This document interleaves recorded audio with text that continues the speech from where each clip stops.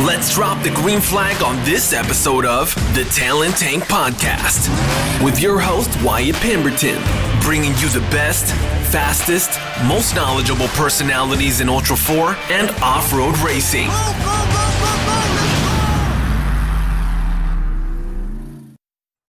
Hey, it's Wyatt. Yes, asking for your help. If you like the show and enjoy the content, please hit the 5-star rating on Apple Podcast or on Stitcher. Please consider writing a quick review on the Talent Tank Facebook page, on YouTube, and absolutely on Apple Podcast. And consider joining the discussions in the Talent Tank Insiders group on Facebook. All right, let's get to it. Let's get ready to rumble! In this corner, hailing out of Dothan, Alabama, with the same IQ as Cindy Crawford, Michael Jordan, and Alicia Keys at a 154, Rob Bender Park. What's going on, Wyatt, my brother? Man, I'm so pumped to have you on. Yes, the Talent Tank is full with Bender on with us. All right. This is good stuff, man. I've known you for a lot of years. You've inspired millions and millions with your Truck Night in America show. But here you are. You're sitting down with me. And mind you, I'm going to drop it right now. This is the second time we are recording this. It's always better. It's well rehearsed. Had a little technical difficulties. It just did not work out. But man, everybody, welcome back to the Talent Tank. We do, as you clicked on today's episode, we have Rob Park, also known as Bender, one of the original 10 Benders out of California. He hails out of Dothan, Alabama today. He recently moved down there to work for Motobilt. Got him in the house, and we're going to talk. Where you want to go today? This is your show, brother. You tell me when it all started as a baby, or when. I'm glad you didn't take the bait there, because I did. I handed over the keys, and you're like, no. I do not want that. I'm a squirrel, brother. I'm all over the place. You're gonna have to rope me in here, because I'll go off on a tangent after tangent. Well, I highly encourage those, and you know that I highly encourage those. So I've known you online since about 2004, just through the Pirate 4x4 community, and you had pinned some very, very badass tech at the time. It really took tech for the guy in the home garage from zero to hero, just like that, with some very, very simple stuff. And we're going to go into that in depth, seriously, very in depth here after a bit. You're a West Coast guy. You just moved from Ridgecrest, California, home of the earthquake. Yep, that was fun. Home of the earthquake. And then you moved back to Alabama. And the first time I met you in person, you were living in Alabama, and you were working for, at the time, Blue Torch Fab, which you're back with Dan Du Bois again here now with Motobilt. So it's kind of came full circle, a decade and a half, I guess, back in California and then back to Alabama. But I'm very excited for you. I'm very excited for you and, your wife. You have an amazing wife, by the way. She's killer. She's inspiring, because anyone follows this woman online and social media. Danielle, is her Instagram Bender's wife?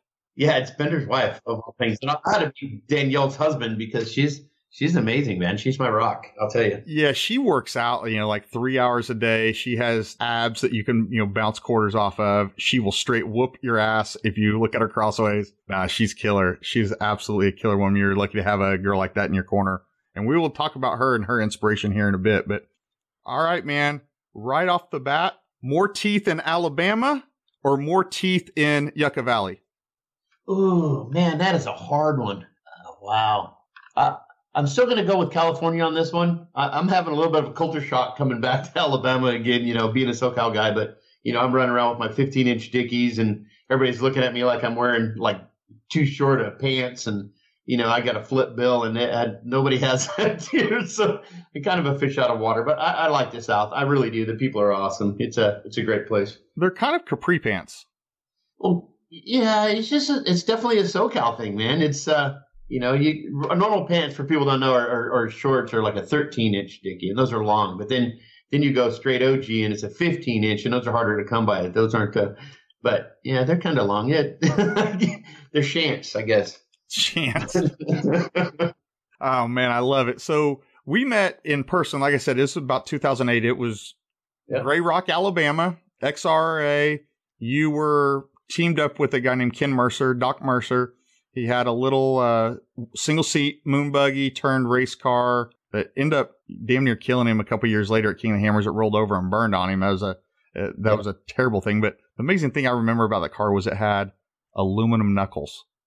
It had, yeah, it was a cool little rig. It originally was built as a rock crawler for Bob Standage back in the day. Like, man, I had early 2000s and a little turbocharged Subaru WRX motor. It was a nasty little motor.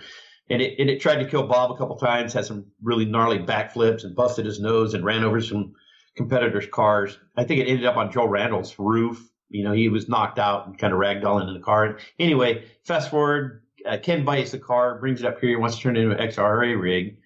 And it had, 4 to 9-inch center sections and aluminum knuckles. It was a super ultra lightweight, rock crawler, moon buggy. And Doc had this idea to go to some NASCAR motor builder and build some, for back in the day, it was big, 600 plus 650 horsepower LS based motor. And we stuffed it in this, this little 2,600 pound car.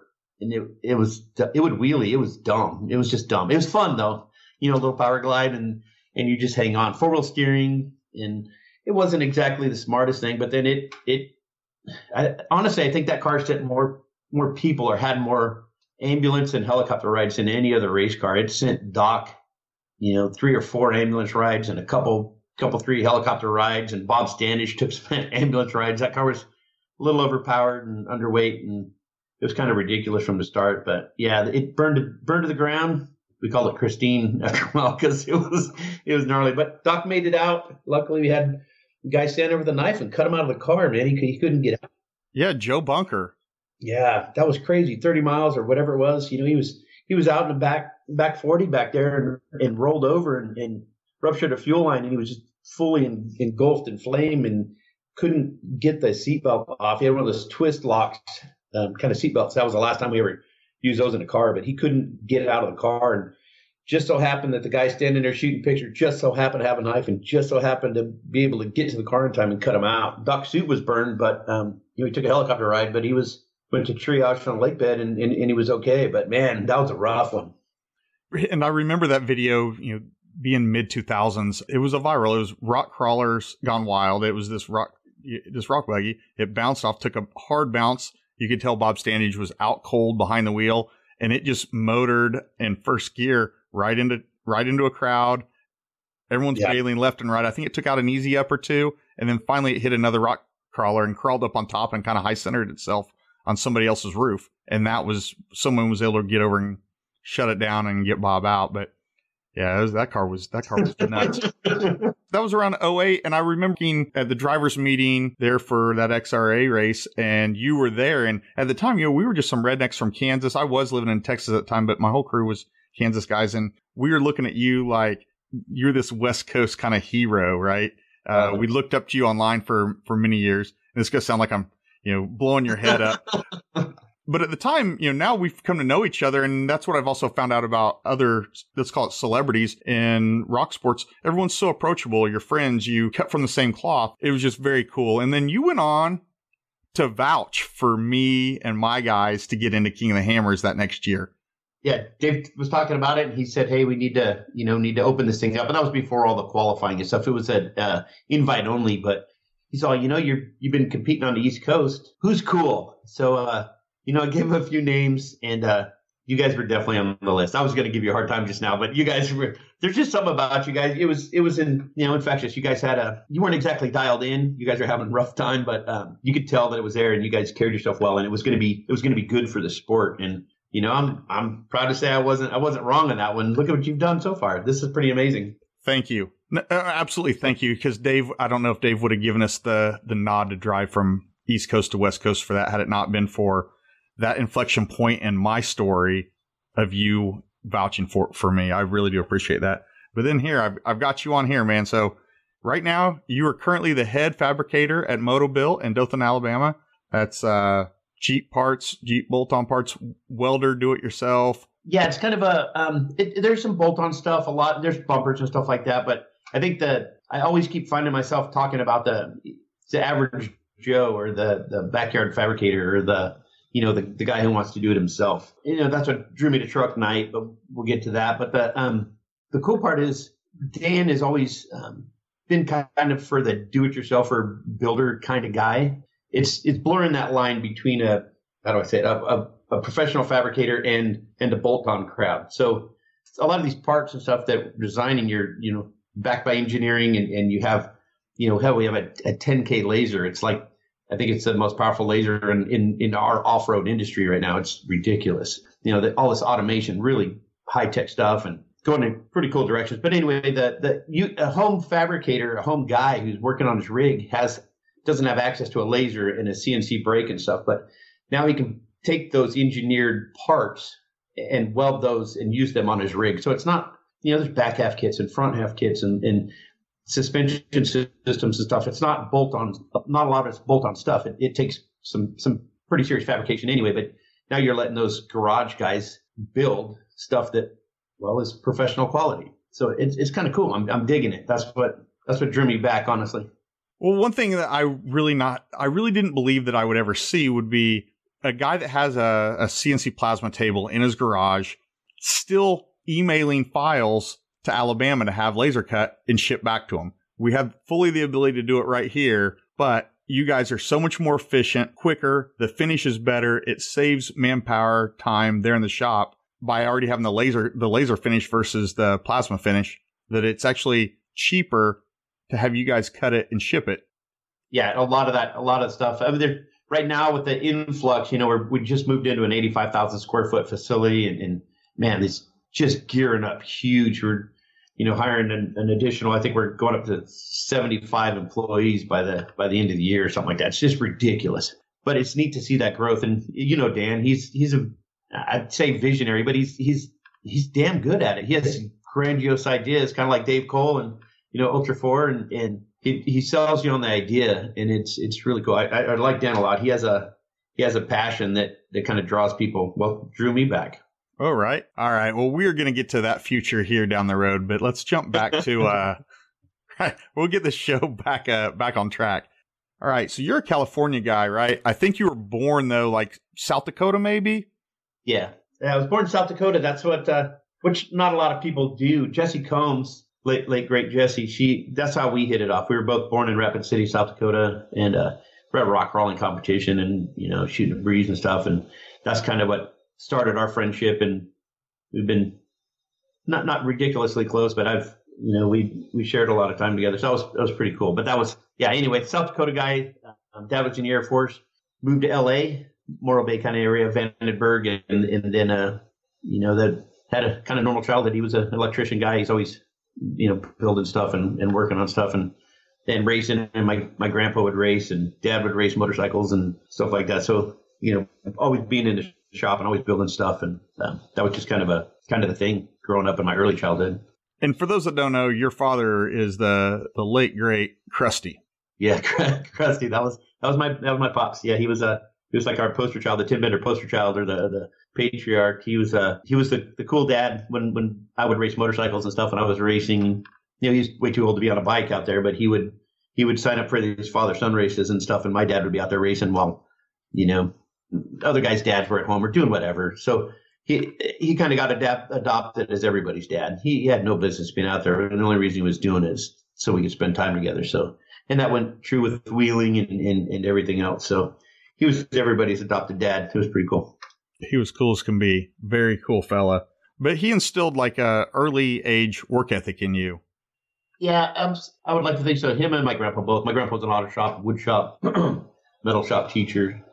At a young age, at 7, my grandpa was taught me to weld, and Dad was always dicking around in the shop. So we never had, we didn't have a lot of money, so everything that we did have, we built. The story I like to tell, the TV show loved it, was I wanted a motorcycle when I was younger. What kid doesn't want a new motorcycle? So my grandpa put on this thing where we're going to build a bunch of wagons, and we were going to display them out in front of his friend's little 5 and dime store. But so he built this fleet of wagons, and it was dumb. And I remember hating doing it. But during that time, Grandpa and my dad was able to. They taught me a lot about suspension geometry and steering geometry and things like that. I didn't understand that that's what they were doing at the pretty trick little wagons. We sold them off, and then we were able to buy this kind of clapped out bike, and then we fixed the bike up and stuff like that. So it's really bitchin' story, but I had to work for everything, and I try to instill that in my kids too, my two boys. But yeah, it was all went good. This is I'll jump to the next one. At 7, that was my younger childhood. At 7, my dad got in some trouble. My mom wasn't all that good. So I spent from 7 to 12 in state housing, foster homes and temporary foster homes and stuff like that. So that was in that there was a lot of reflection too. You're kind of not fighting for your life, but we're bouncing around. They weren't even a solid foster home. They were just temporary foster homes. So you'd spend a month or two here and then a couple months there, and you'd bounce around. So, the ability to read people came from a young age too, where it was just part of life though. But it made you appreciate things, and it made me appreciate the things that I do have when I do get them. So that was all part of the plan, I guess. It all worked that way. And then the grandparents got custody of me when I was like 12 until 15, and Dad gets out of jail, big family reunion, and we moved to Ridgecrest, and that was pretty cool. It was actually, it wasn't really cool at all. When I first when I heard we were moving to the desert, man, I'm like, Ridgecrest, that sounds cool, but no, it's in the desert. And I'm like, well, I'm coming from the San Joaquin Valley, and where it's green, and I thought it was cool. But now we're moving to the desert. But as soon as we pull up over the hill, and there was just dust trails on top of dust trails, and bikes crossing the highway, and dune buggies and stuff, and my smile got big, and I'm okay, this is going to be cool. So then that was really, really cool. Ridgecrest is an awesome place for off-road guys like us. I think that's a really cool story about you you're from a family of racers and a family of innovators and a family of just being resourceful individuals. So many aren't. Like my family, we're farmers. I would be the first generation to race. And don't get me wrong, my family looks at that as like, now today they're like, oh yeah, I think you're doing some cool stuff, but it just doesn't work. I don't know how that works, but somehow in California, it's like you guys are families upon multi-generations, all racers. It's like you look at like off-road the McMillans, and now you look at like Dave Cole and his son, and it's like, it's just generational, and it's becoming generational. So I think I don't know. Yeah, we were getting all gushy on it, but it's cool. I remember my fondest memories are, loading up the bikes when we lived in LA, and as just a young kid, and going to El Mirage and riding bikes for the weekend, escaping LA and then going back. But we're talking young kid. Like my first race, I was 5 in Irwindale Speedway down in Irwindale. That was pretty cool. But even being so young, those memories are super vivid, and I think that's what I like about off-road and the whole thing. Maybe not so much racing, but even racing, it involves your whole family, whether they like it or not. So it's cool to have, a supportive wife and family. And I don't think you could do it if you didn't have, all that extra support. So no matter, whether you're racing or you're just wheeling, that bond your whole family has to share, and the passion that everyone has to share is just cool, man. Oh, you're dialed in on that. That's spot on. So you graduated high school about 1988, and I know you're kind of into some art and some graphic stuff there towards the end of high school, and you ended up in Arizona. Yeah, it was I ended up in high school was cool. I dug high school, but during high school I took all the automotive shops I could. I took all the art classes I could. I always wanted to be an architect for some reason. I thought an artist would be cool. I didn't quite fit that mold, but I was pretty good at it. And so during high school, I designed and built some mining equipment, and my summers I would spend out in the El Dorado Valley, just outside of Vegas, testing and developing this inland self-contained sluice box, more or less, that you could pull with a semi. But it was really cool to me. I just enjoyed building stuff. So I went to Arizona State and went to Arizona and went to design school and did well. Followed a chick to Texas, though. That was probably not the smartest thing. She was good looking though. So my Achilles heel is good looking women. So I followed her to Texas, and that was one chapter. And then moved back to Vegas, and it's been bouncing back and forth. If you're being a fab guy, you don't seem to be in one place too terribly long, from project to project, or at least maybe it's just me because I'm kind of ADD, I guess. I don't know about that, but I know at some point in there you bounced from that to you end up back in Ridgecrest working at China Lake Weapons. Yeah. So when I left Arizona, went to Texas, left Texas, came back to Vegas, and then Vegas back to Ridgecrest, and just kind of trying to find out where to go, what I was going to do. And there's not a lot of art stuff or things in Ridgecrest like that. But I worked for United Rentals. I started as a sales guy and worked my way up, and just a little shop. But one of the guys I interacted with was a buyer on the China Lake Naval Weapons Center. So we kind of hit it off. And when he needed a junior buyer, he called me and said, "Hey, you want to do this?" And I had an in. My stepmom was a division head on base. She was a dispersing officer. So if you ever saw a check come off the China Lake Naval Weapons Center, it had her name on it. It was kind of cool. Anyway, so I went to work at China Lake Naval Weapons Center, and that was pretty cool. I was, now I had a career. I was going to be a buyer, and I was, inventory control and stuff like that. So I was right on track, like everybody tells you should be. Did it for a few years, and then this guy shows up, and he says he's a recruiter for Enron. I had no idea who Enron was. I had no idea. I just gave him the blank stare, and he saw the stare, and he laughed at me. He chuckled. He says, "You really don't know what Enron is, do you?" And I said, "Sorry, I have no idea." "Well, we got your name, and I'm a recruiter. I would like to talk to you. And here's the address. Why don't you fly in and talk to us?" And I had no idea who he was. And I said, "Thanks," and kind of blew him off until I got off work, and I went home and I searched what Enron was. And I'm all, well, how the hell did that happen? So apparently somebody liked me, but I went in for an interview. I talked to the guys. They seemed I had something, I guess. And so here was the next step of my career. I became a commodities buyer for Enron. That's an amazing story. And come to find out, everyone by 2001, late 2001, had heard of Enron at that point. Yeah. It was a huge company. It was actually a great company to work for. Everybody hears about the downturn, but as an underling, I wasn't involved in the bigwig and all the other stuff. But I spent a lot of money, and I talked on the phone, and it was pretty cool, man. I was a suit and a tie, and Mr. Park, and it wasn't. I always went with dirty fingers. My hands are always dirty. Because I'm always building stuff. That's my true passion. Come to find out later in life, but everybody tells you to go to school, and get a good job, and just work hard, and everything will fall in line. But we all know Enron collapsed. That was the deal. But during that time, like I said, I'd always built off-road stuff. So I started a company doing production work. I don't want you to jump ahead too far because we haven't even talked about, you can't just say I started doing off-road production work. We haven't really talked about your first experiences wheeling, or the beginning of Pirate, or the beginning of the Benders. That's a pretty big chapter, bro. Let's wrap up Enron, and then we'll bounce back, and then we'll go into wheeling and what happens post Enron.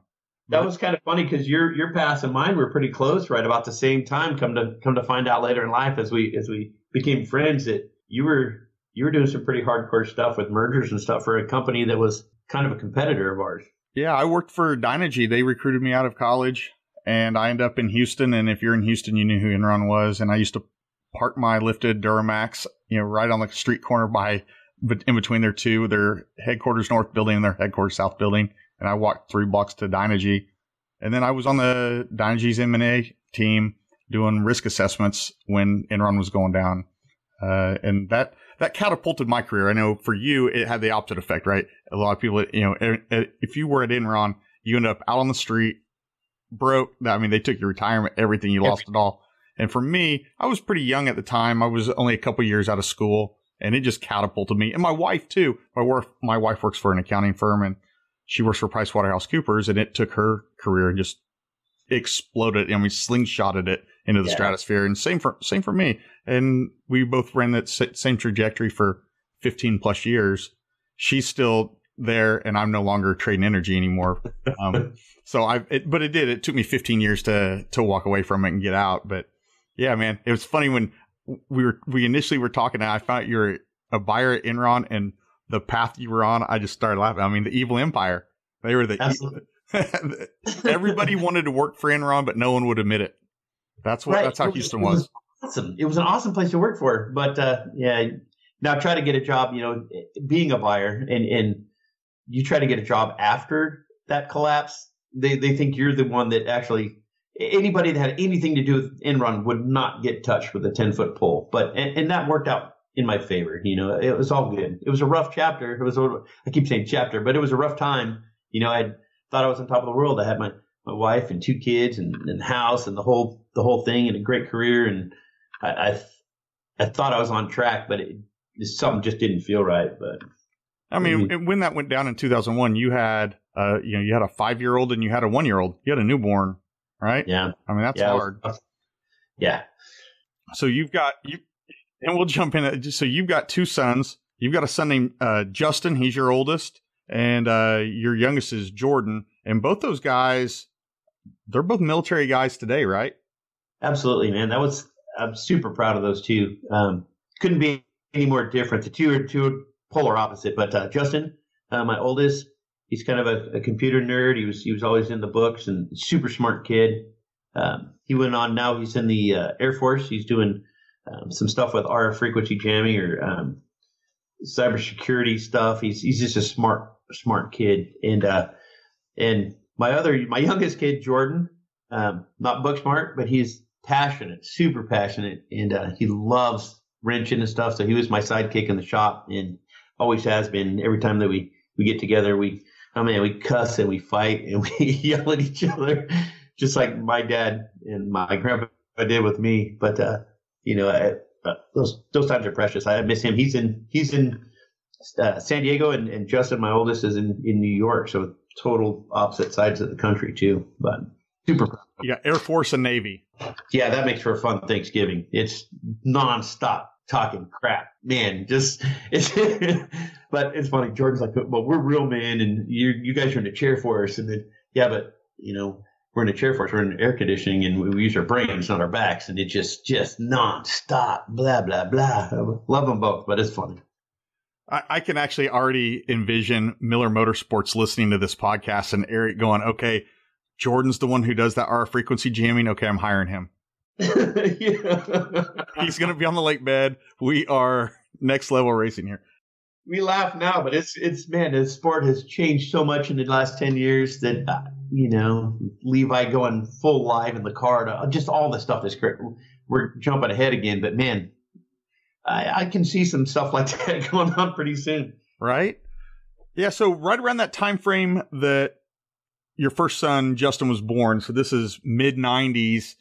That was the inception of Pirate 4x4. This is the club. This is not the bulletin board. The club started right around then, and you guys were wheeling, but they're further north. They're Rubicon guys, and you guys were a little bit south with the Tin Benders, and Tin Benders started right around then as well. Yeah, the same kind of thing. We were all from a part of the group. We were all part of a 4-wheel drive club there in Ridgecrest, but it was kind of a split in the club. We like doing a little more hardcore stuff, or a lot more hardcore stuff, and they were a little more into just general wheeling and not smashing their rigs up. In fact, that's how I got the name Tin Benders. One of the old guys in the club said, guy followed me into this crack, and he said, "Oh, no, come run up. Don't follow him. He's a tin bender," meaning I smashed my rig up. So that coined the nickname Tin Bender. And then all the guys that would go on those hardcore runs, none of the other half of the club would ever go on. We didn't know. We ended up splitting away from the club because we just never went on the same runs. It was in essence 2 different clubs, and we had no idea what we were going to name ourselves. But the old guys or the old club would say, "Don't go on that run. Those are a bunch of tin benders." So it just stuck. It was that was the name given to us. But at the same time, there was Pirates of the Rubicon. We had a little website at tinbenders.org, and Lance had his Pirates of the Rubicon thing going on. Kind of a sister club we ended up being. But we would go up to the Rubicon. We'd run some of the trails up there, and then we had some guys come down and run Surprise Canyon.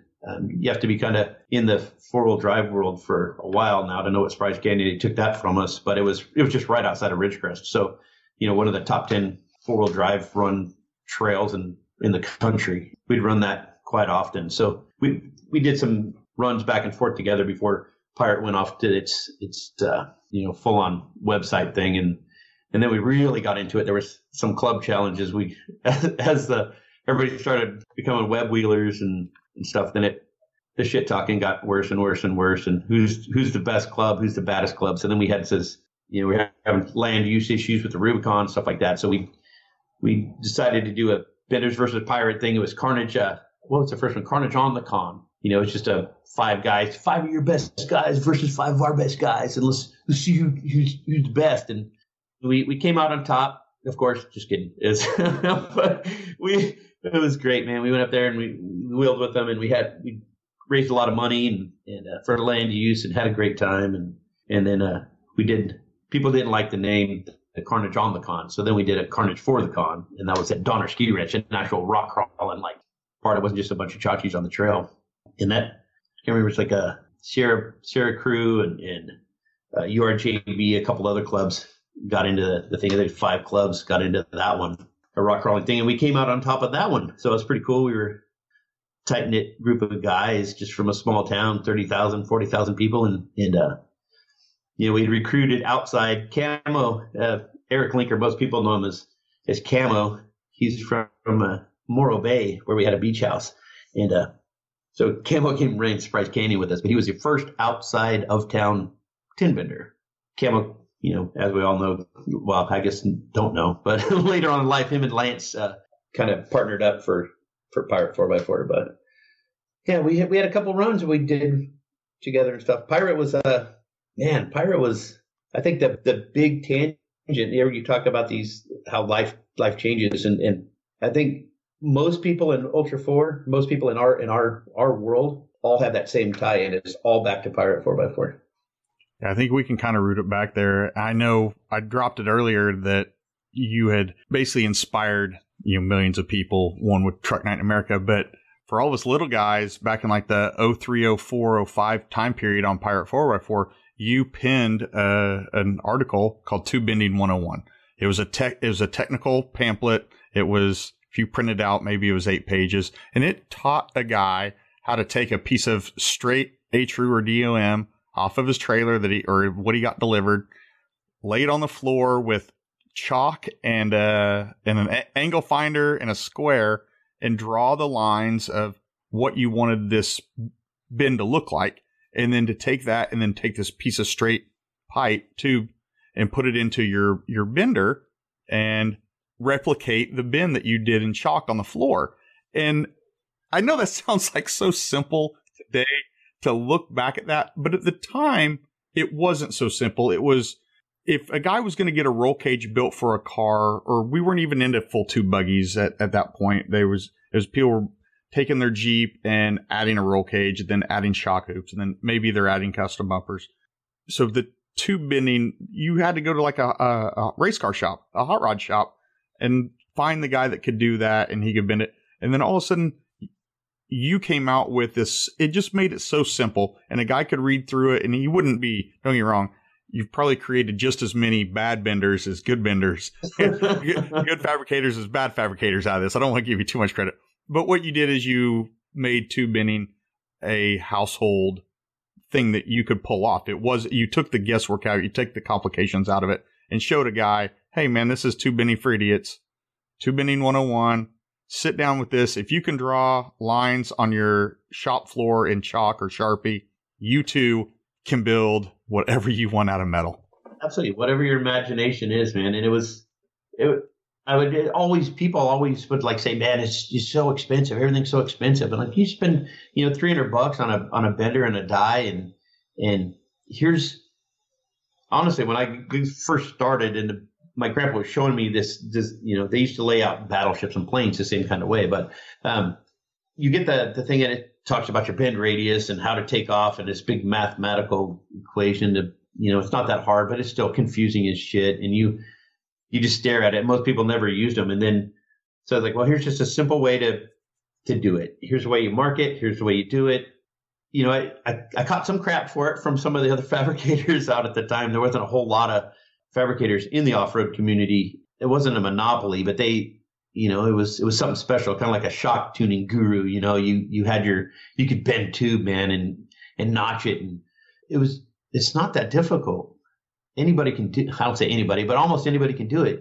So yeah, it was kind of cool. I enjoyed doing that, and it's really surprising. It's humbling that it's had the impact that it's had. Even JD2, wrote me a letter saying, "Hey, thanks," because tube bending sales went through the roof, and there's a lot of people running around today. I find out later in life that people that I respect and great builders that go, "Yeah, man, that's actually how I started bending tube," and I'm like, are you serious?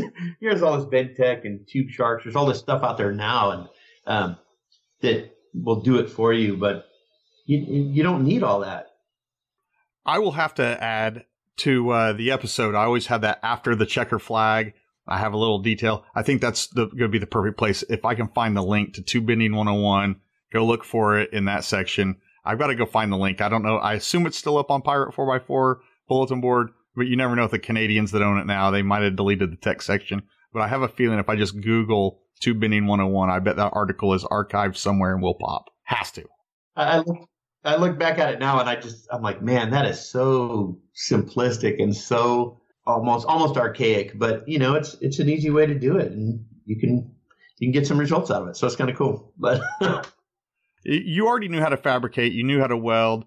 You're working at Enron. You're making good money, but you still need to find that outlet. I know you're still making stuff. You're into wheeling. You're breaking your junk. You start a little side business, and you alluded to this earlier, and I held you off. I bade you off on this. You started a little side business for nights and weekends welding. Tell me about that company. Yeah, so it was Moto Masters back in the day. It was Fat Kid, another tin bender, who's partner, and so we did a lot of production work. We were the behind the scenes guys. There were some Toyota and some Jeep guys. Big companies out there were selling tube bumpers and rock sliders and shock hoops and all that stuff. So we were the guys that were actually building that stuff. So they'd call up and say, "Hey, I want 400 pair of shock hoops," or some crazy, where you're bending 3,000 feet of tube in a week trying to knock these things out. But we would do it. We'd sell it for pennies on the dollar to these guys. They'd mark it up and they'd sell it as their own. And that's great. It's, our market's still that way, but it was cool. I could still, play off road and support my off road habit, and I could still have my career and all that stuff. But then when Enron collapsed, I guess I was lucky that I could drop back to that. So I went to work for myself, I guess. That was the saving grace. It didn't help out my family and my friends and everybody that I talked into investing in Enron or my retirement that I've worked all my life for that all got taken. That was a big hit. But, I look back at it now and I don't know that I would have changed a whole lot, At least you don't have to worry about what's underneath your fingernails walking into meetings anymore. I know you had the same problem. Yeah. I know. You'd go into this big meeting and here's all these bigwigs and you're sitting on your hands, or you'd start talking with your hands, or you'd grab something, or you'd go to sign something, and your fingernails are long and dirty, and there's grease, and I was always embarrassed about that, but you shouldn't be. That's who you are. So man, the stuff under my fingernails, I could always get most of that out. It's like after coming home from a race, or I just did the Sunday CV prep the CVs on my race car, and you have that CV grease all over everything, and it doesn't matter what you soak it in, wash it in, rinse it in, scrub it in.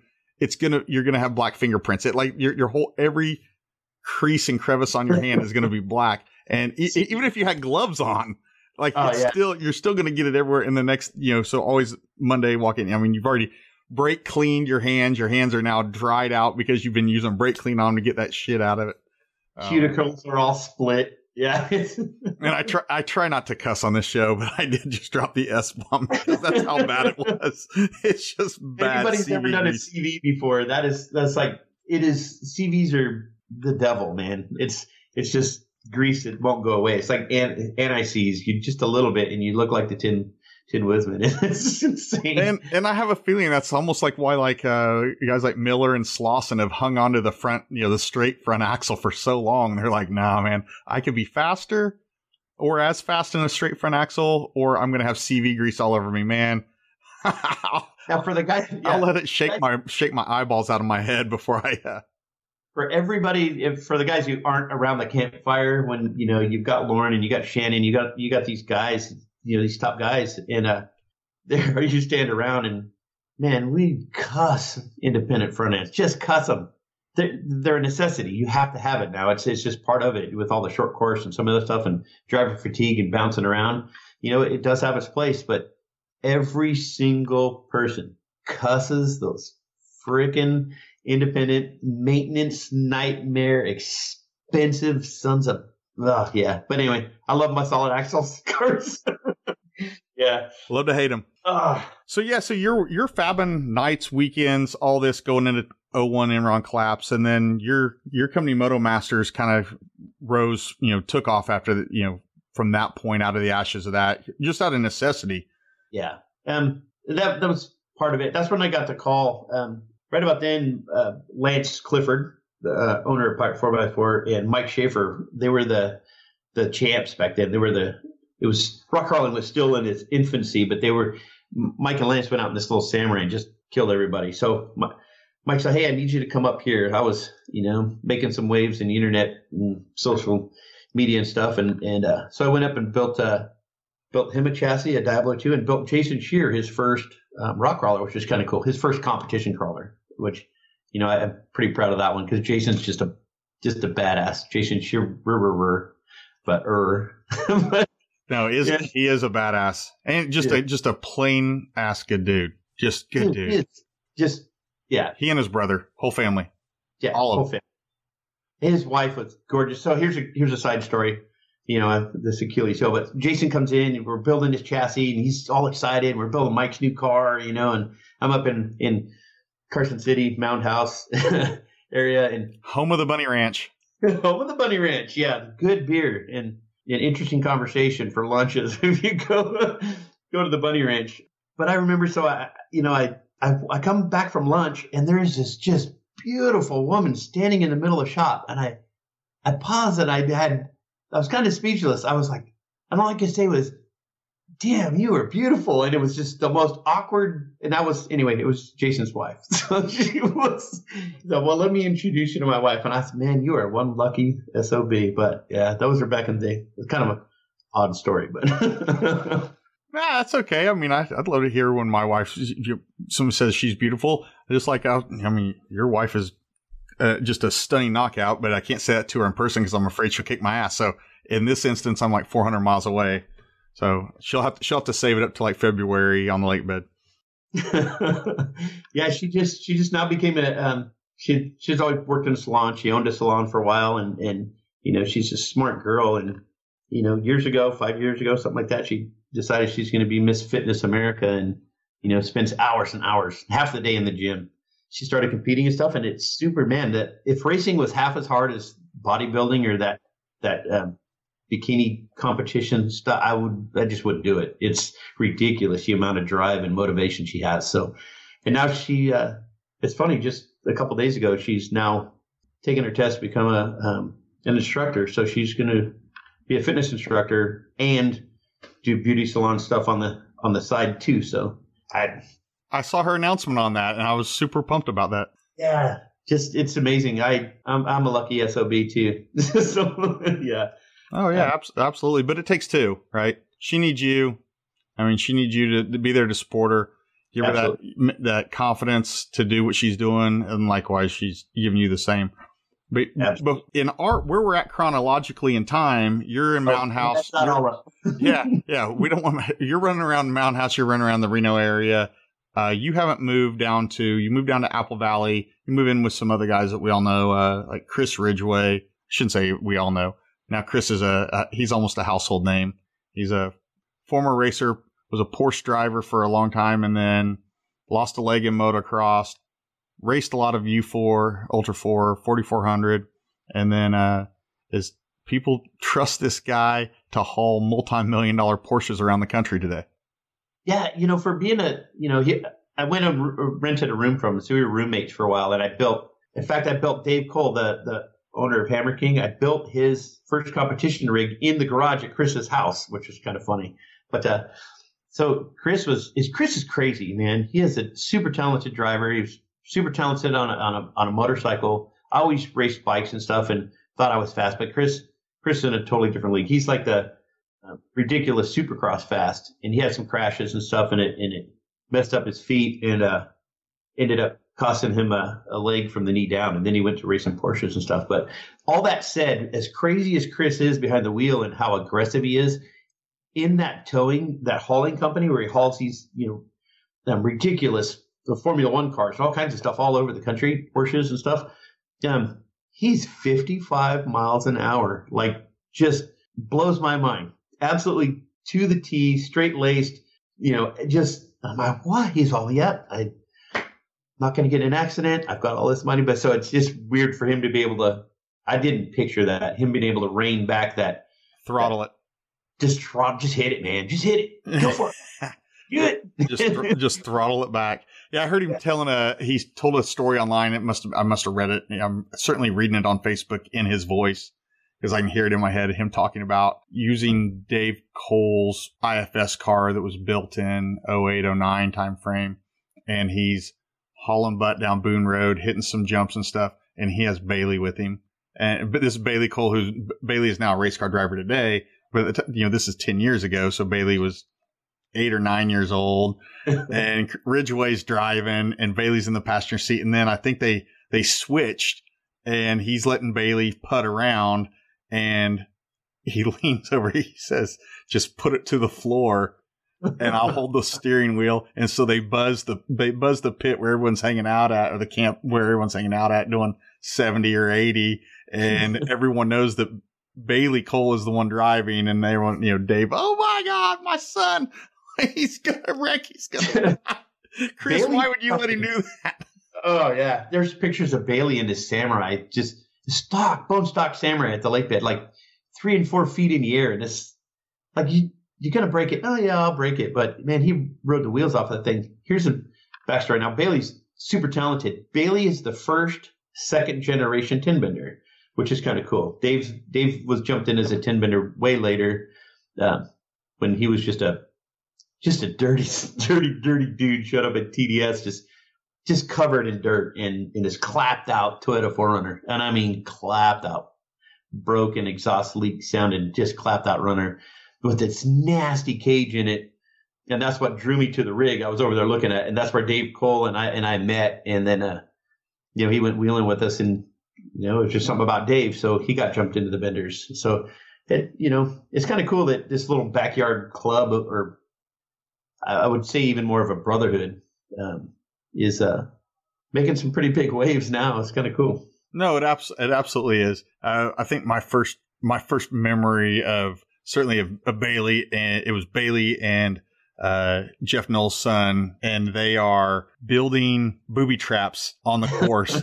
Like the night before KOH, I want to say it was 2009. It might have been 2010. They're out there with like shovels building like Mexican, south of the border, Baja 1000 traps, like tank traps, booby traps. It wasn't far off the starting line. Yeah, I remember them going, "Hey, Dad, can we shovel some?" He's like, "You just go for it." However, and Dave, didn't think they were going to do anything, but yeah, they're, 36-inch, 3-foot deep holes right there. They wore themselves out with a shovel. I was like, wow.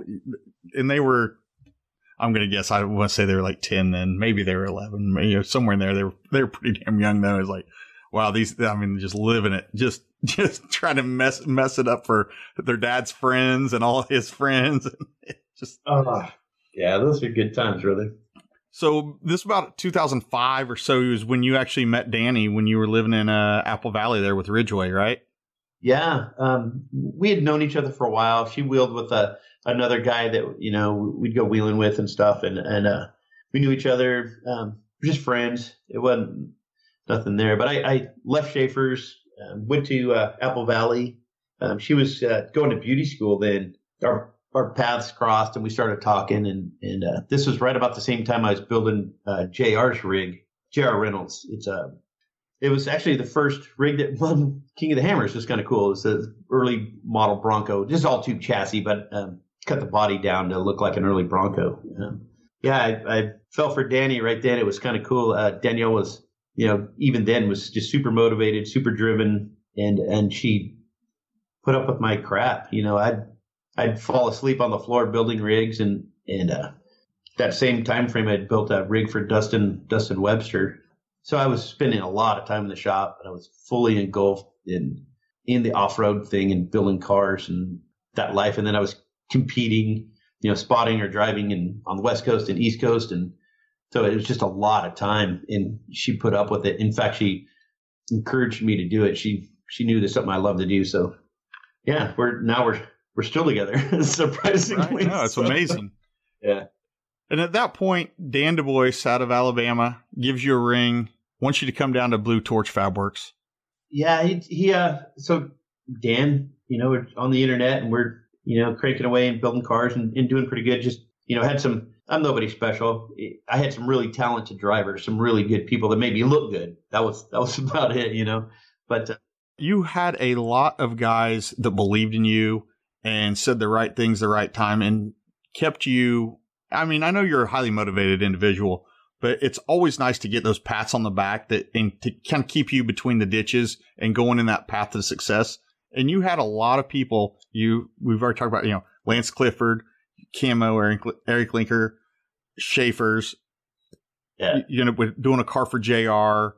We've got a 3-time king at this point, and Jason Shearer. You've got a pedigree of people that you've done work on their cars, and we haven't even made it past like 2007 at this point. That's what's crazy. Peter Mazzoni and Josh Bureau. Josh Bureau is now the president, the president of the Pirates of the Rubicon. Built him his first comp car, so it's kind of cool.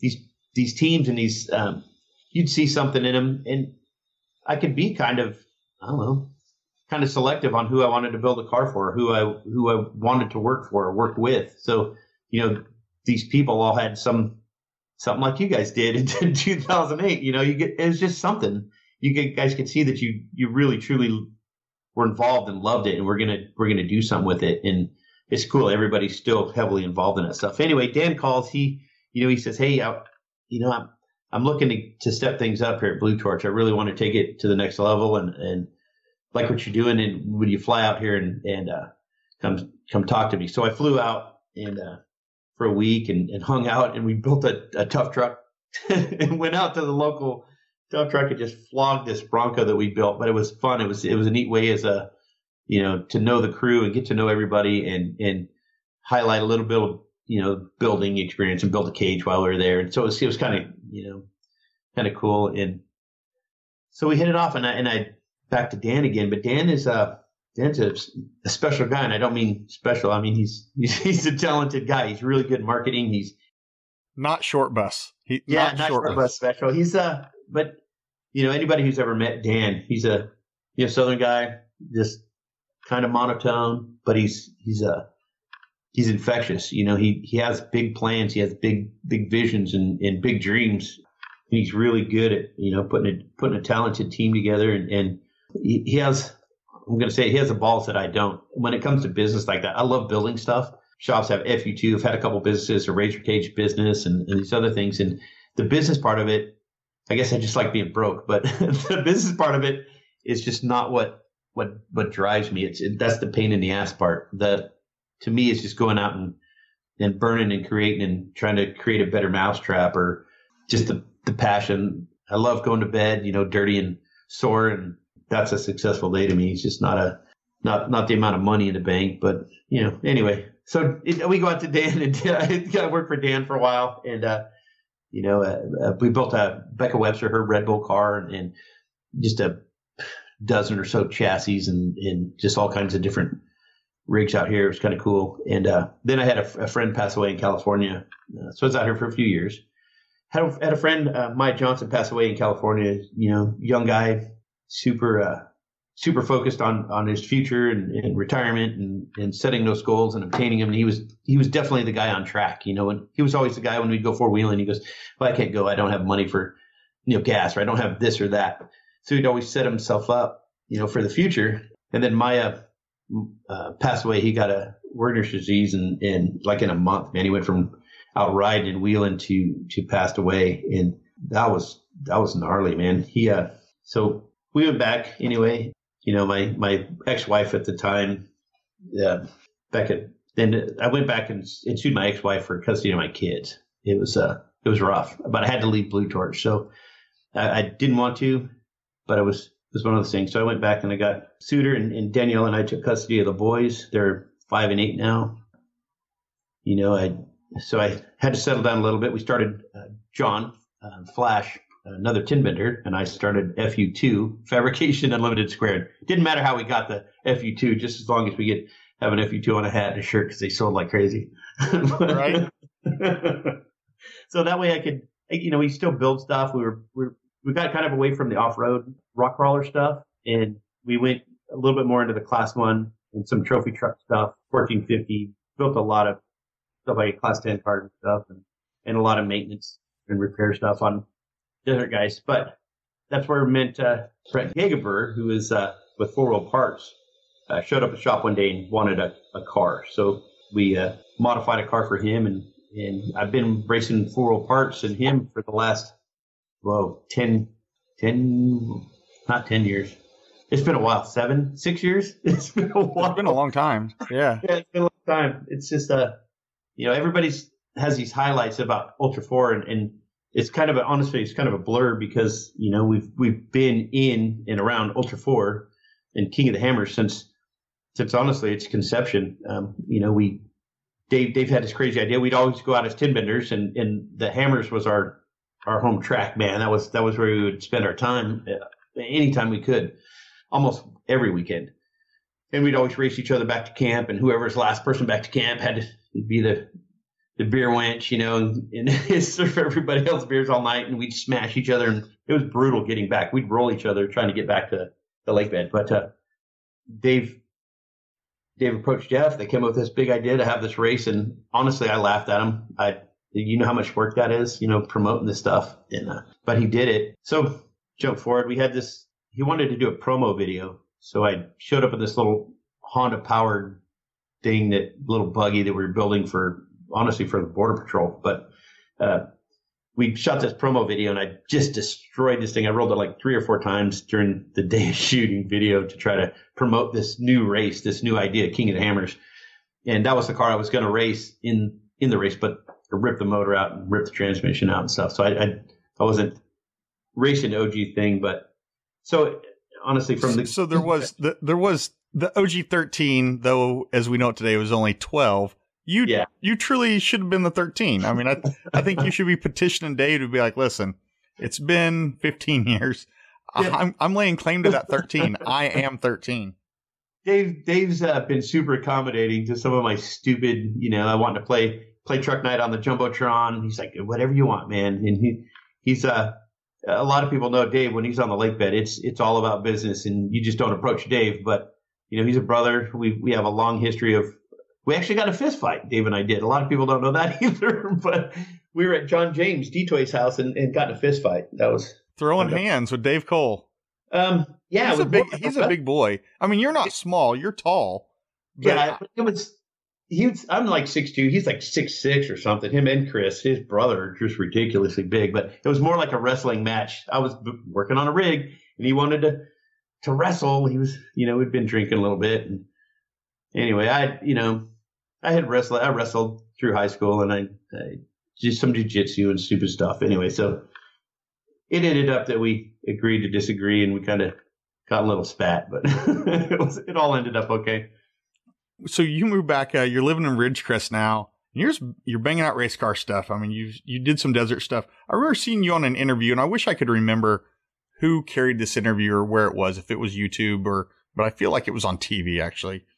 And you were standing with a rock crawler on one side, well, as a KOH car on one side, and then a desert truck on the other side. And you just put it in perspective in such simple words. I'm going to try to recapture those. It was, you pointed at the trophy truck or Class 1 car. I don't remember what it was. And you said, Baja's been going on for 50 plus years. We got 50 some years or 60 some years of technology to make this car go fast off-road. On my right hand is this rock crawler that we're trying to get it to go fast up rocks and try to get it to go fast out in the desert.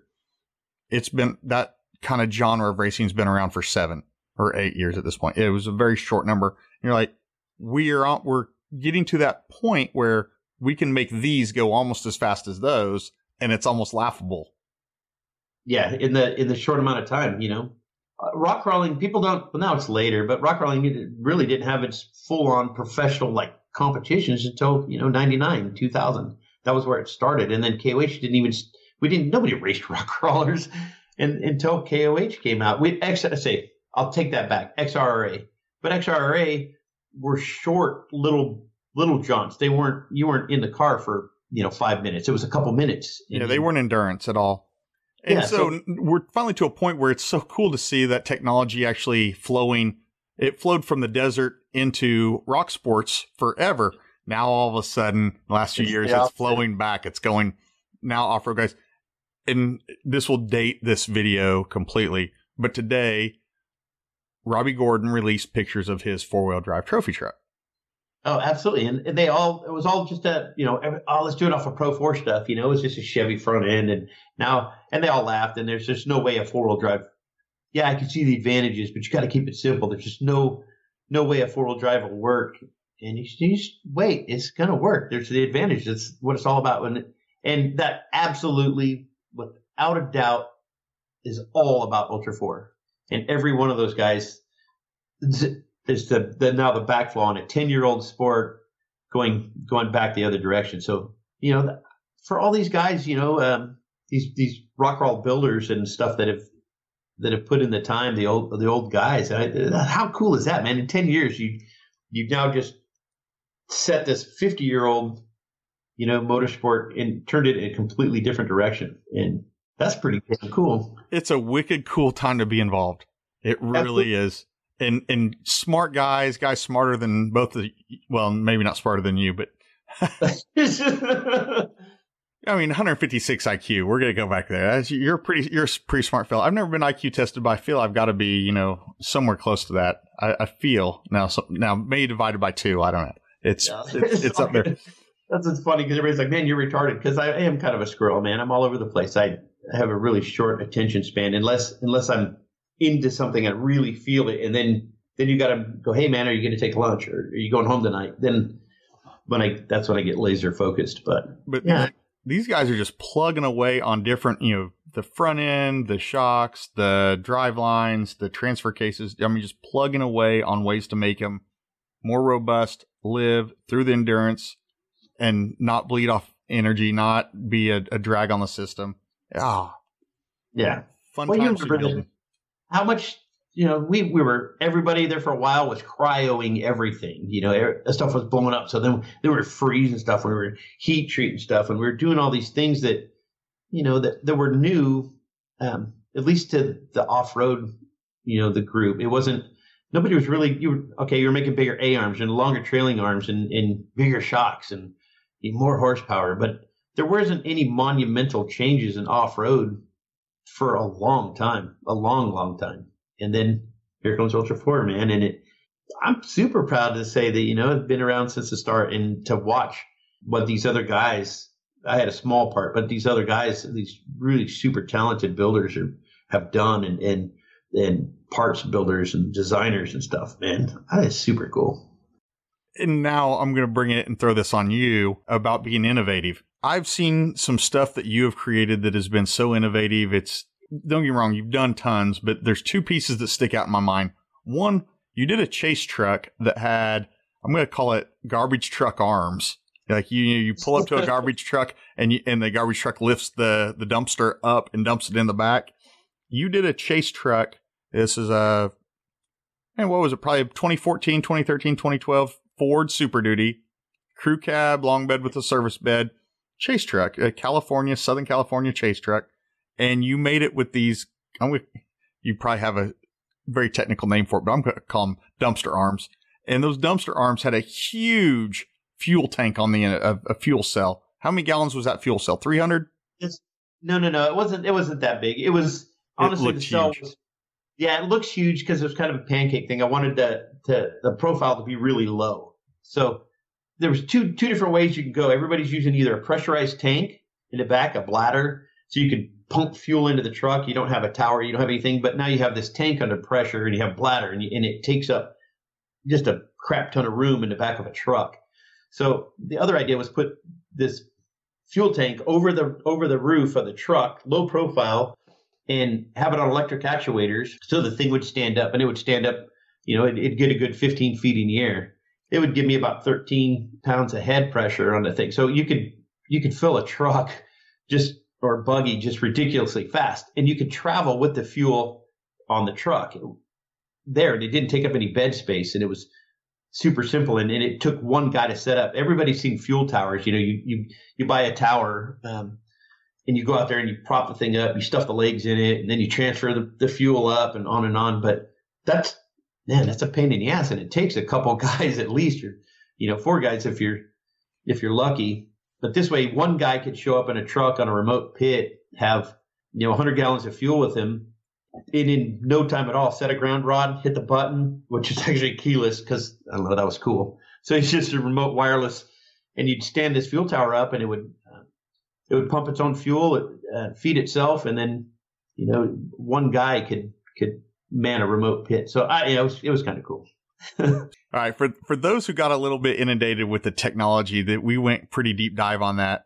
Just like in NASCAR, where guys jump over the wall to fuel a NASCAR race car. In desert racing, it's the same. Off-road racing, it's the same. But they tend to happen not near a pit or what the traditional pit that you see on TV. They happen in the middle of a sand plain in the middle of nowhere, near nothing. And it's just you. You roll up. Maybe there's 10 other teams there with their trucks. They get out with their fuel jugs or their fuel tower. And then when their race car shows up to the middle of nowhere, Nevada, middle of nowhere, Arizona, middle of nowhere, Baja, the car pulls up and there's a fueler, and he stabs the dry brake on the fuel system to transfer fuel from either your tower, or in this case, this fuel system that I call it on garbage, on dumpster arms, that's lifted 15 feet in the air. So it has this huge head pressure, and the fuel, just based on the height that the fuel is, having to drop down a hose and out to a race car, it does it very, very, very quickly. And where I found this to be highly entertaining and highly innovative was the fact one guy could do it. You didn't need 3 guys to set up the fueling tower.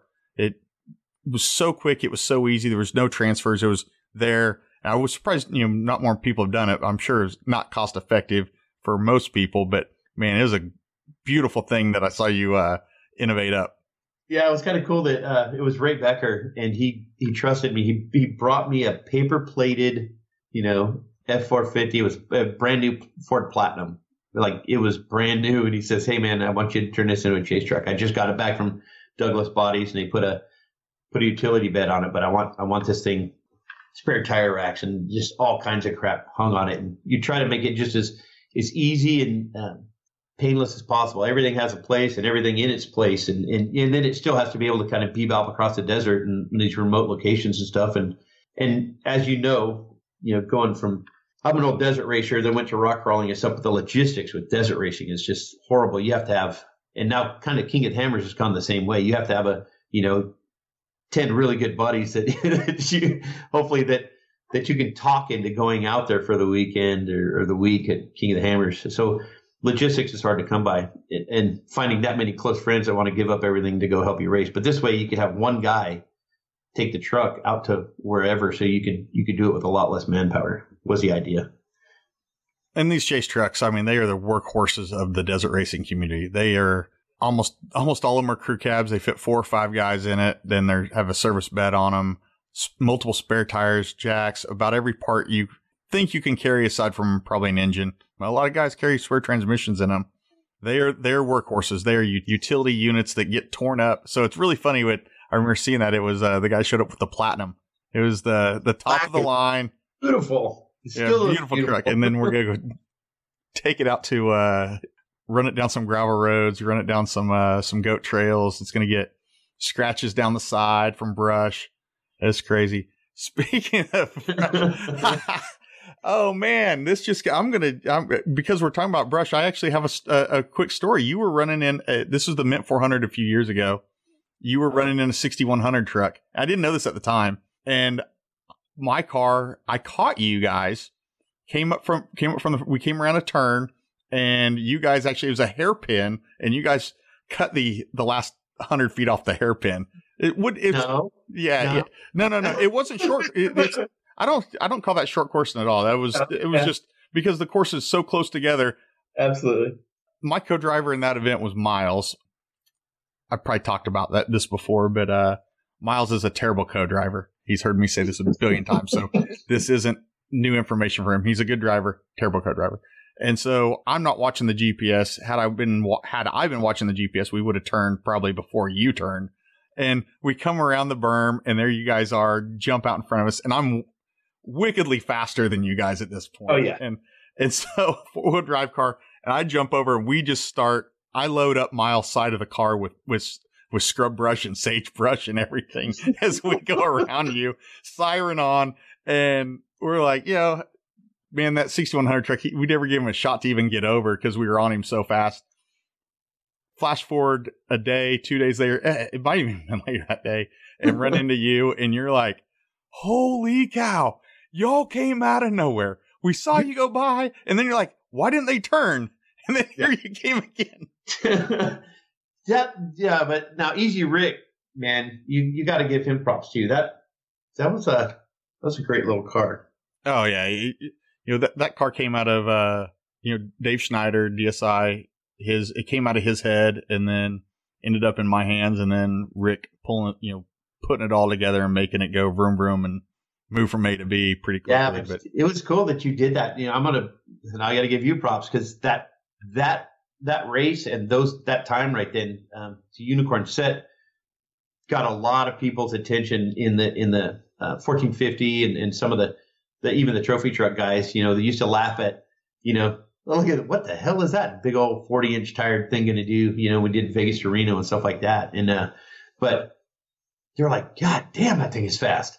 Like that's fast. Yeah. It always qualified good. It was not a good endurance car. I did not have luck with making it survive long distances, but we always it was almost a joke going out that thing was always the first car off the line that didn't have a chase helicopter.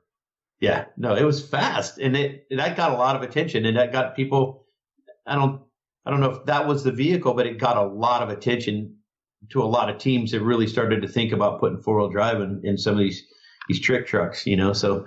And now they see the validity in that, and you leave somebody on the line. You get into silt, or you get into a sand wash, or you get into some of the rough terrain. You see Baja, and they go, "Oh, this big, huge traffic jam," and you're all, "For what? It's just a little sand wash." We laugh at it, but you're in a high horsepower truck or buggy, but that's rough for a two-wheel drive. For a four-wheel drive, you just laugh at it. You just go. Yeah, we came around. This is I'm not even sure which year it was, but I'm going to say 2014 Parker 425, and we're coming through one of the washes where everybody had buried their trucks in silt. And it's Trophy Truck City, left, right. And we come around a bend. It's Easy Rick in the passenger seat, and he's co-driving. He's yelling at me, left, right. And we come around this, sagebrush, and there's Robbie Gordon out of his truck, standing in the middle of the wash, directing traffic. And he's pointing like up this bank, and Rick just goes, stay in it. And we crash lock the ARB in the front and shoot like pirouette around Robbie, like a Ken Block drift. That's what around Robbie to shoot up this bank. And man, we just drove around. I think we passed 35 trophy trucks at that point. It was a very, very stupid number, and they were all just buried in silt, and we walked around them. And that's my Robbie Gordon story. We almost hit him about hit him. Yeah, now we're not going to take anything from the T trucks. I mean, they're fast, and they are. Oh my God, they're way faster than that car was. Yeah, super engineering and stuff like that. But it's just neat that we'll fold it back that now they're adopting our technology and the work that we've put in to making a CV front end, last from people like Lauren and Shannon who just ruthlessly beat on those things, and Jason, and they'll live, and you're beating on that thing for 7-8 hours of the hammers. They still won't live up to Tom Ways, but Tom Ways is a different kind of character.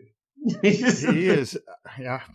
I want to see Tom Ways on a podium very, very badly. He's I've got many, many favorites, but he's a guy who I find just very interestingly due. Like, he's been so close so many times. Always the bridesmaid, never the bride. It just. He did that same story as you. We were headed out on the back stretch. I'm with Brent. We're in the new car, and we're buck 15, buck 18, somewhere out there. It's pretty rough, and I'm like, wow, calm down. We still got a long day. We're cooking along, and we're gobbling up people.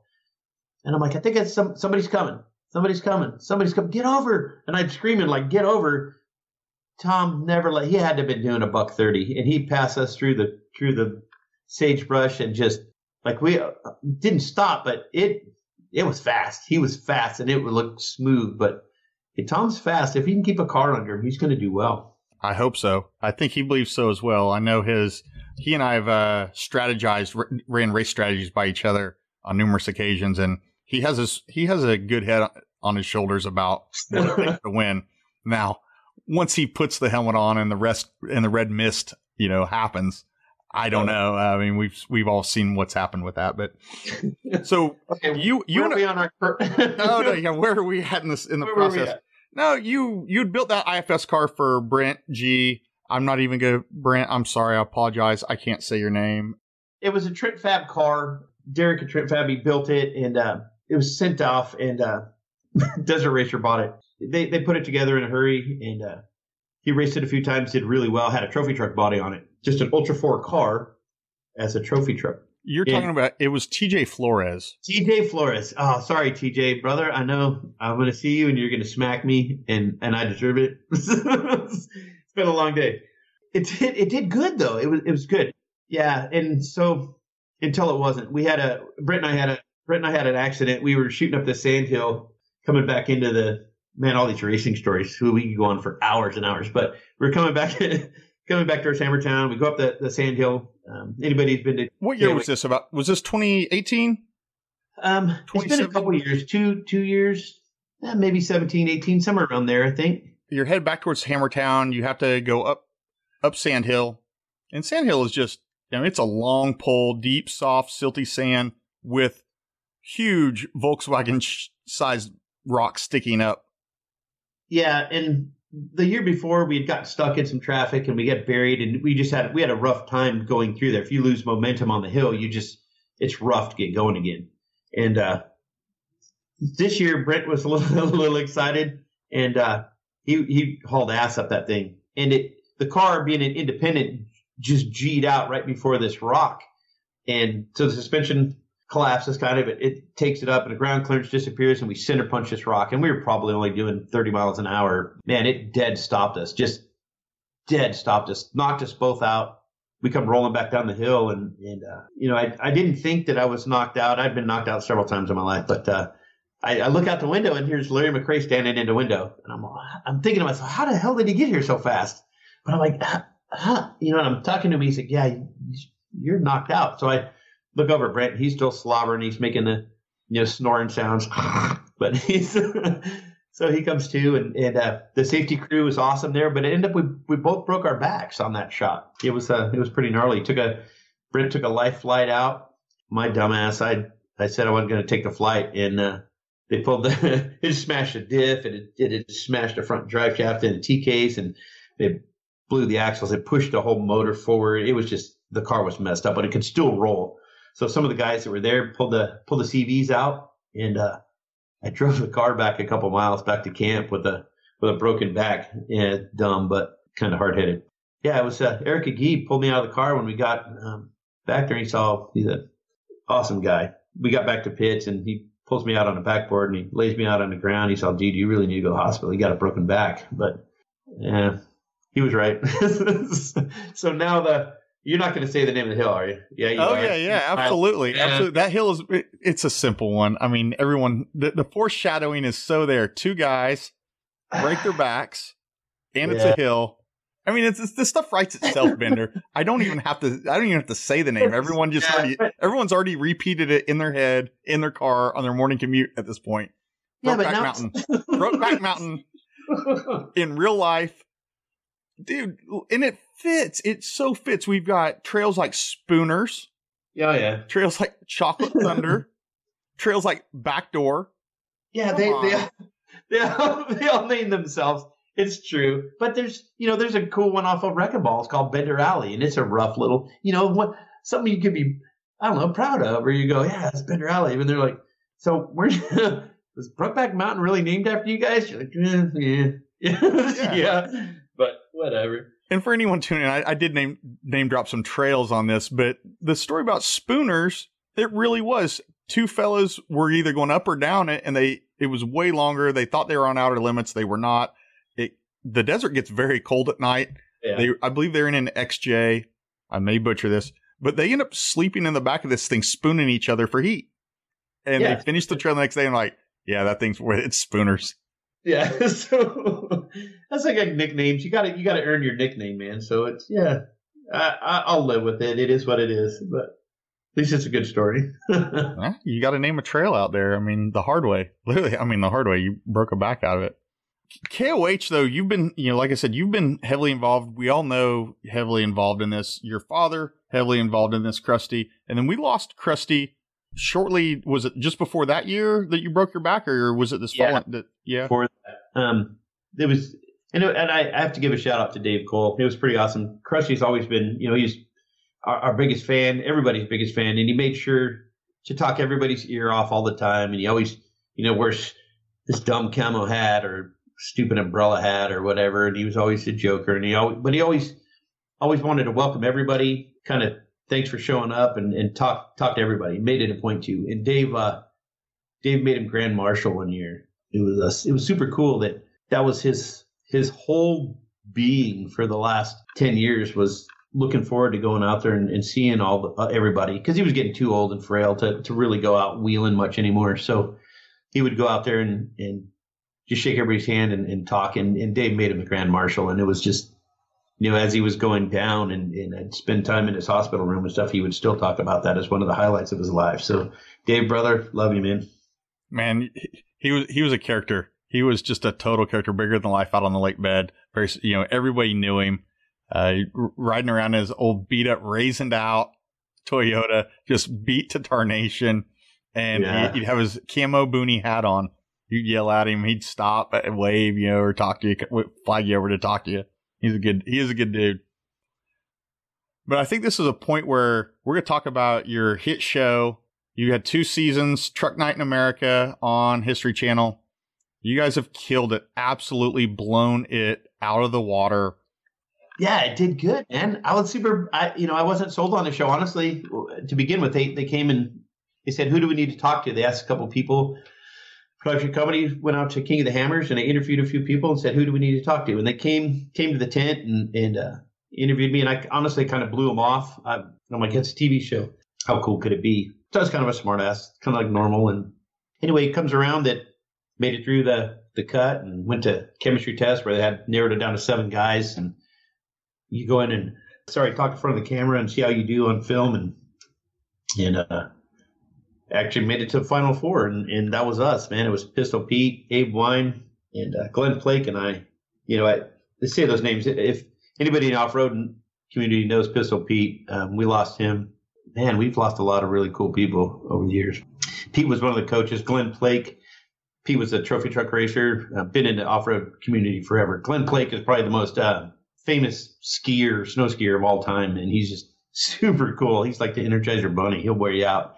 And then Abe Wine's like a brother from another mother. He's just blue collar guy, 3 generations of a diesel mechanic. His grandpa owns a shop, and his dad works there, and he works there, and so he's always around cars and semi trucks and off road and just super cool. So they started a show, Truck Night. Just 5 guys show up and they bring their own rigs, own stuff that they built, and then they go and they compete on stupid challenges and kind of like American Ninja Warrior for 4-wheel drive, you tug of wars and doing stuff that, it's kind of goofy, but it still tests out your rig. It's pretty cool. But to see, that was a part that I really liked about the show, where these guys, and you could see the passion, the love that they put into these rigs, and then go out and test them and, beat them up. But no more than we do on any given weekend, I guess.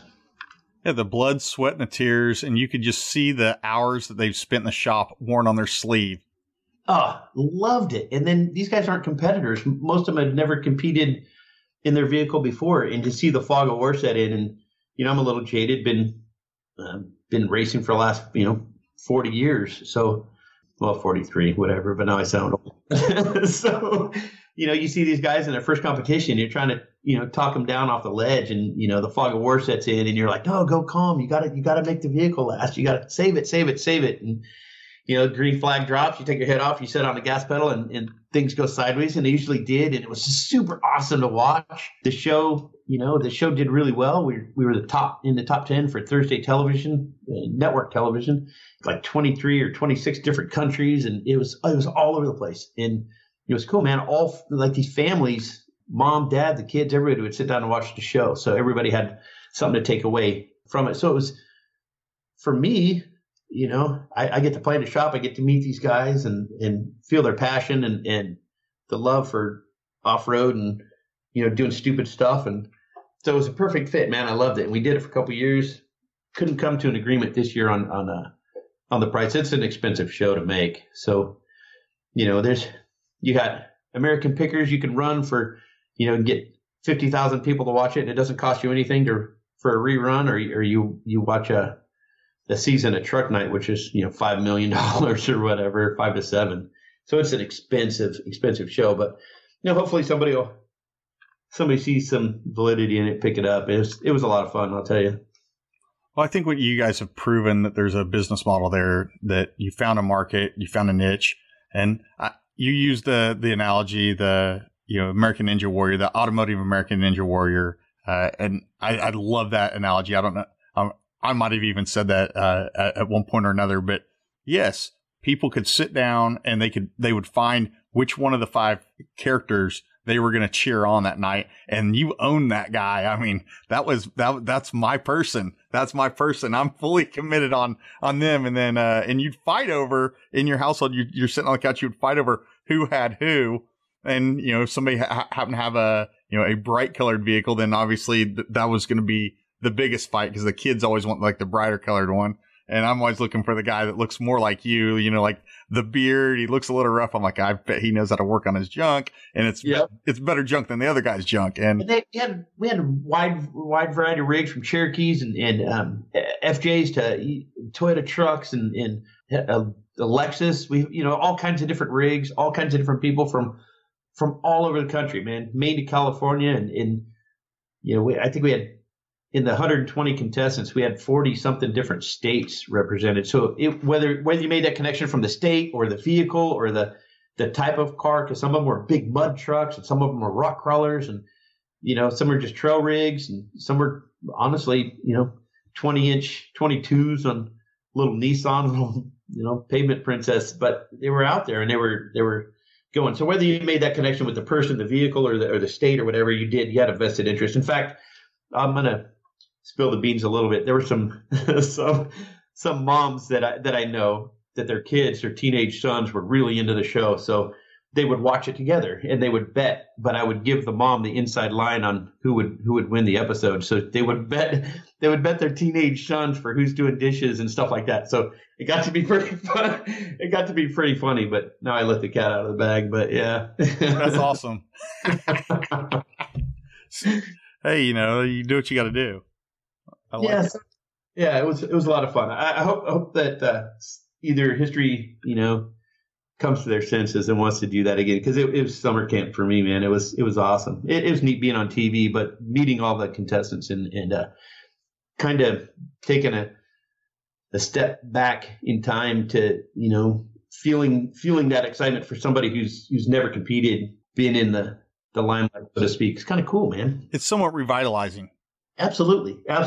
And that's where my, we talk about this role in life and this passion, and had access to a lot of big money teams and a lot of stuff like that. I've been racing with 4 Wheel Parts, and that's definitely one of the bigger teams out there. But it's the guys that, I don't know, the guys that spend those nights and weekends in the shop and maybe beg for parts, do the lion's majority of the work and the fabrication and the stuff on their own rigs. I say passion a lot, but it's cool, man. Those are the guys that I idolize. Those guys are badasses. They just do it. There's no excuses. They just do it. I think that there's a lot of those guys in Ultra 4. I think there's a lot of those guys in the UTVs. They're in the stock class, in the 4800 class. They're out. They may not be in 4400, but they want to be involved in that lifestyle. They got a taste of it somehow. Either they're a member of a team or a part of a team, or somehow they've gotten in. And because it's not necessarily about the vehicle or the competition, it's about the camaraderie and the respect and the sharing your trials and tribulations, the things that beat you down, beat you up, breaking an axle shaft over on that rock or on that climb, or losing a wheel over there, losing a motor there, a training. Everyone, you can find common ground with so many people on that. It's just not. I love those stories too. I get stuck doing that. I'll say, hey, how you doing? Meet somebody and where you from and on. Tell me about your week and just the stories of getting there, the building the rig, that whole journey, and then getting there and then competing and stuff. And you hear it a lot from people that, in fact, one of the guys on your show is like, I'm there to win, man. And that's it. If you're not winning, it's not worth it. And I was just shaking my head. And to me, clearly we're not one of the top teams, but Brent has a passion for it. He really enjoys doing it. We finished once out of the whole time that we've raced together. So we ended up, we're usually broken and we're walking back to camp, but or life flight, whatever. Or life flight. Yeah. So, but if you don't enjoy that ride, man, it's the whole process. It's the building it. It's the logistic. It's getting out there. It's saying hi to everybody on the lake bed and finding your place and pre-running and all the stuff that goes into it. And if you honestly don't enjoy that part of it, I kind of feel sorry for you, because there's only one dude that's going to win. And I'm not saying don't race to win, because you're all out there. You all think you're badasses and you all think you have a shot at it. But there's so much more to it than just the race. I know that probably didn't make sense, but it's true. It did, or at least it made sense to me. It's standing back, and maybe this comes with age. Maybe that's what it is. But to stand back and look at the whole thing as an experience, an overall experience from A to Z, versus going out and saying, you know what, it's still a whole experience A to Z, but I really only care about K. And K is king, and that is, no matter what happens between leading up to K and then L through Z, I care about K. There are those guys, and God bless them. I love them. I cheer for them. I cheer them on. They are our friends. Yep. But just like you said, maybe it's, for me, I think it's an age thing where I've gotten to the point where I can totally respect and even more so appreciate the full experience than necessarily just the red mist portion of it, going for the win. Yeah, absolutely. And everybody's ever been to KOH talks about, the getting somebody to go out there the first time, or their first time, or seeing family members when they take them out, or their buddies when they take them out, to see the look on somebody's face when you turn the corner and you see Hammertown or Hammertown at night, and just the pure awesomeness of it. It's cool, man. It sounds cliche. There's no way to describe it, but it is badass. It's just cool, and everybody there's there to have a good time. No, we just came off of episode 5 of this show, The Talent Tank. I had a guy named Nate Jesse on. Nate Jesse goes to King of the Hammers with some friends. Goes to meet some friends. He just happened to be in LA. Goes up there just to hang out 1 year for KOH, and he's only there for like Thursday night and Friday race. Doesn't do anything really at the pitting, but did hang out. Leaves, goes and buys a 4400 car, buys an 18-wheeler, and is fully in, and finished 4th in the points race in the East Coast Series this year. All after he drove up from LA from a business meeting to hang out and went full in. Like, that was how life-changing it was for him. And I think all of us who've experienced it are kind of the same way. It's a life-changing, life-altering place to go. It's magical. Yeah, and now I sound like I've been bagging on trophy truck guys and desert guys. So that's where I came from. That's part of who I am. But I've had some pretty big teams and pretty big drivers, people who've like overall Parker and stuff like that, come out to the lake bed. I'm like, dude, you just got to come out here and see this. I know it's not your thing, but come out and see it. And then they come out to the pits and they go, holy crap. Like it's way bigger than any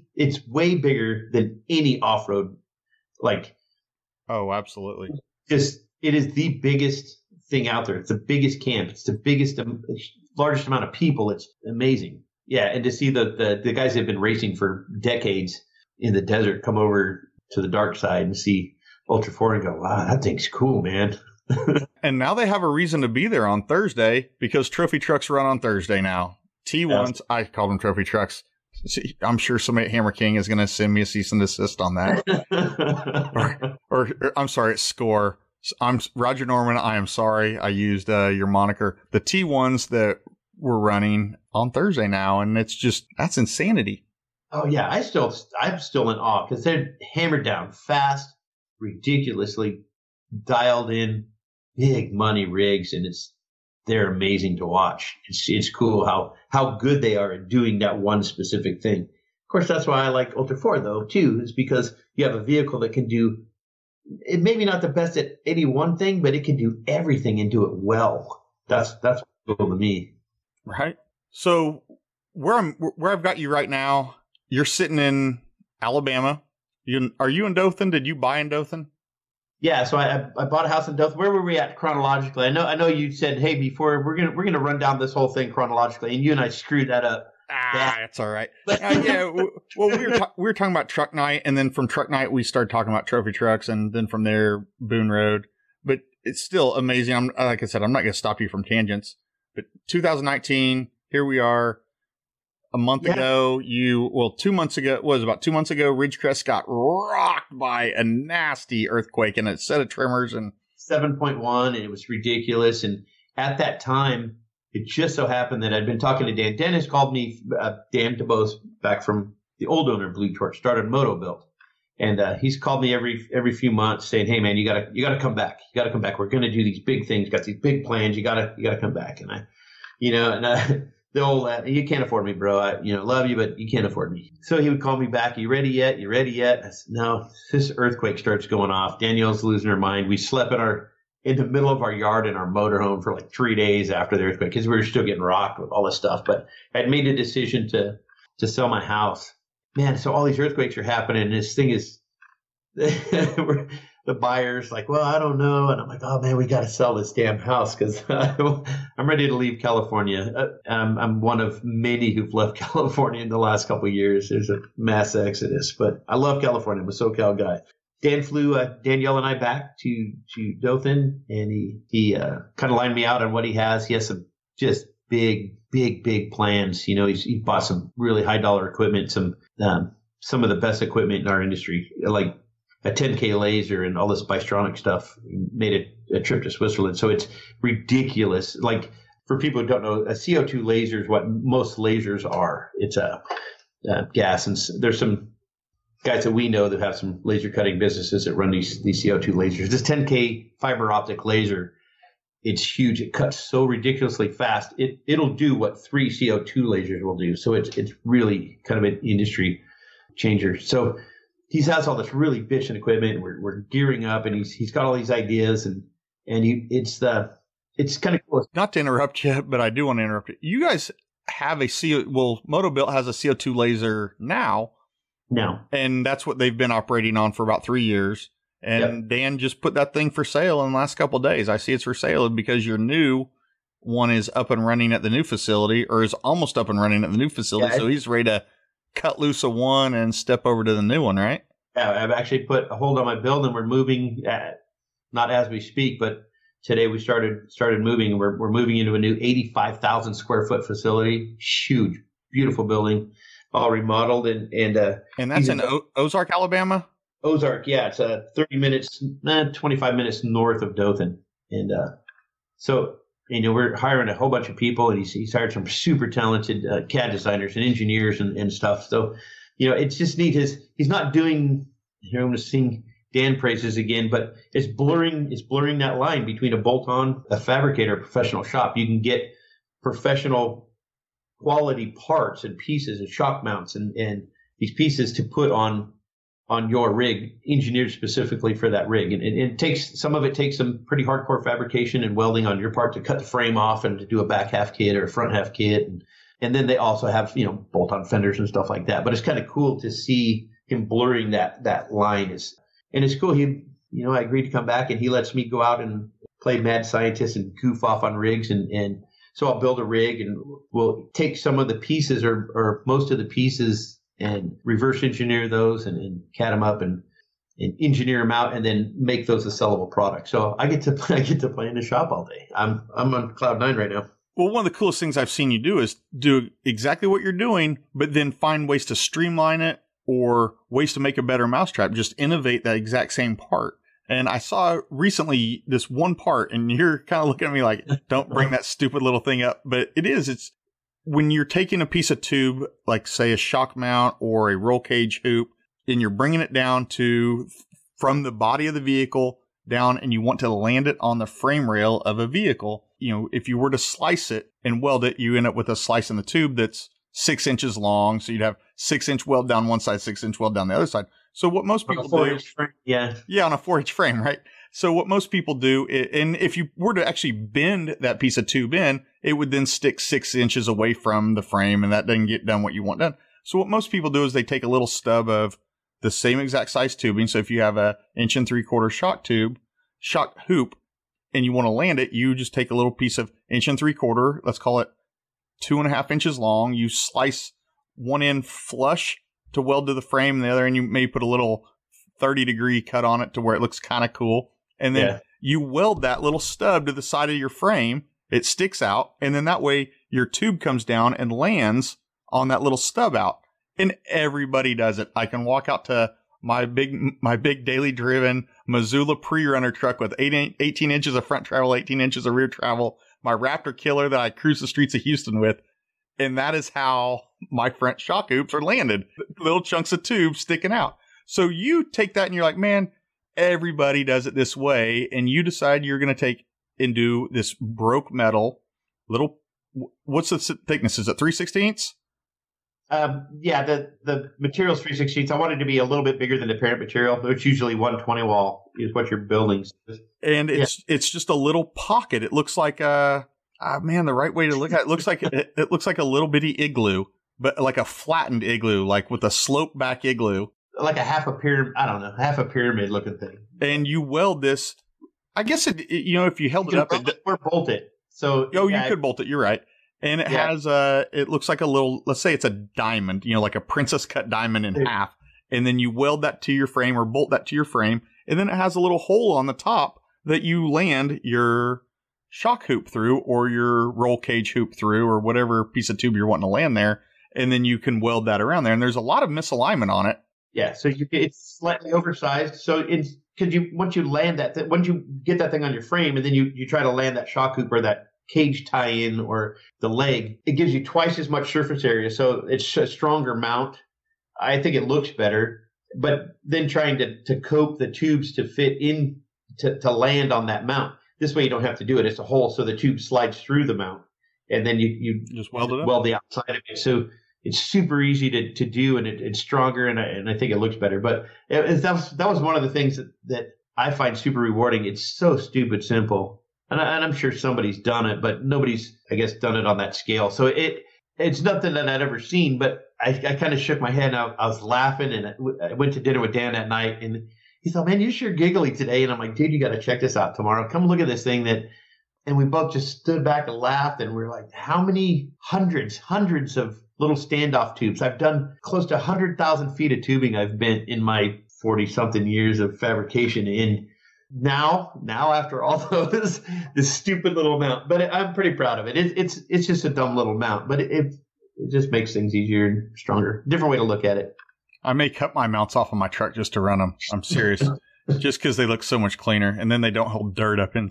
Yeah, they're clean little deals, and that's just the innovation that to take and be able to look at something that's so simple, so standard. We've been doing it this way forever. Why change it? And you take that mindset and you throw it out the window and you say, okay, let's break this down to this thing's ugly. There's got to be Yeah, here's my design parameters. That's what I kind of nerd out that way. But here's my design parameters, and I harken that back to Tiny and Scrapper back in the day when John Brunder just kicked our ass when we were the national champs, and here comes Tiny, and John Nelson built a Volkswagen powered rear engine jungle gym of a stupid looking rock crawler that we all laughed at, and we all did. We all went over there and went, "What the hell? This low slung. What is it going to do?" And we competed against it in a CRCA event, Jeff Knoll event back, and he just waxed us all. He just destroyed us, and it was neat to see somebody think outside of the box. And so I try to do that in no way to that scale, but just get your design parameters. This is what I want it to do. I want it close to frame. I want it stronger. I want it this and that. I want it easy to do, and then try to just fit those parameters with something, not that something that everybody's done. We used to build rock crawlers. Like you said, everything was a Jeep or everything was a Samurai. That's a rock crawler. Hell, my first competition rig was a fat kid and I in a little Samurai with a roll cage. That was it. Everything was built off of something. And then, here comes people with a different way of looking at it. And Nelson did that for all of us, changed everything. I don't know. It's kind of, I dig that stuff though. So are we going to find these little Bender landers on the MotoBuilt website? Yeah. They're getting priced out right now. They're getting set on the market. So there's little stuff like that. Some of it's nerdy stuff where I want a whole bunch of stuff on the back of the Jeep.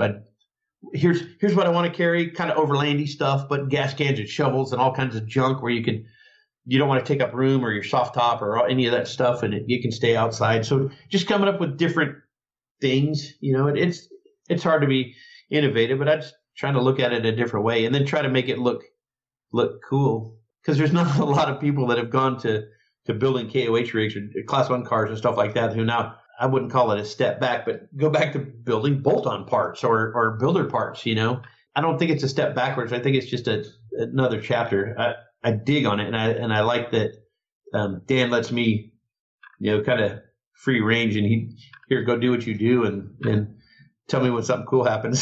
So, well, I'll tell you, I'm excited to see what this chapter has for you guys. I'm excited for you and Danny to be in Bama and move back and sell your little piece of California. Don't get me wrong, there's parts of California I like, but there's many parts they wear me out.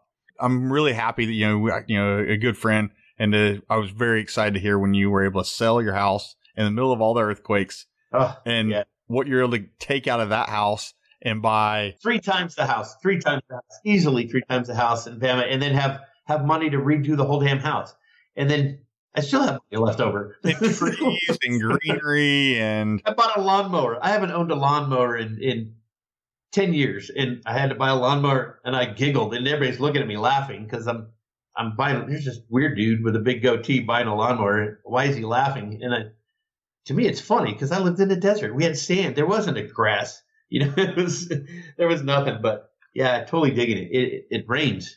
The water comes out of the sky, and people are cool, and gas is $2 a gallon, and it's a trip, man. Everybody's awesome. Love the South. Well, so wrapping up all of that, I want to dive into one little piece, and you can elaborate on it as much as you want.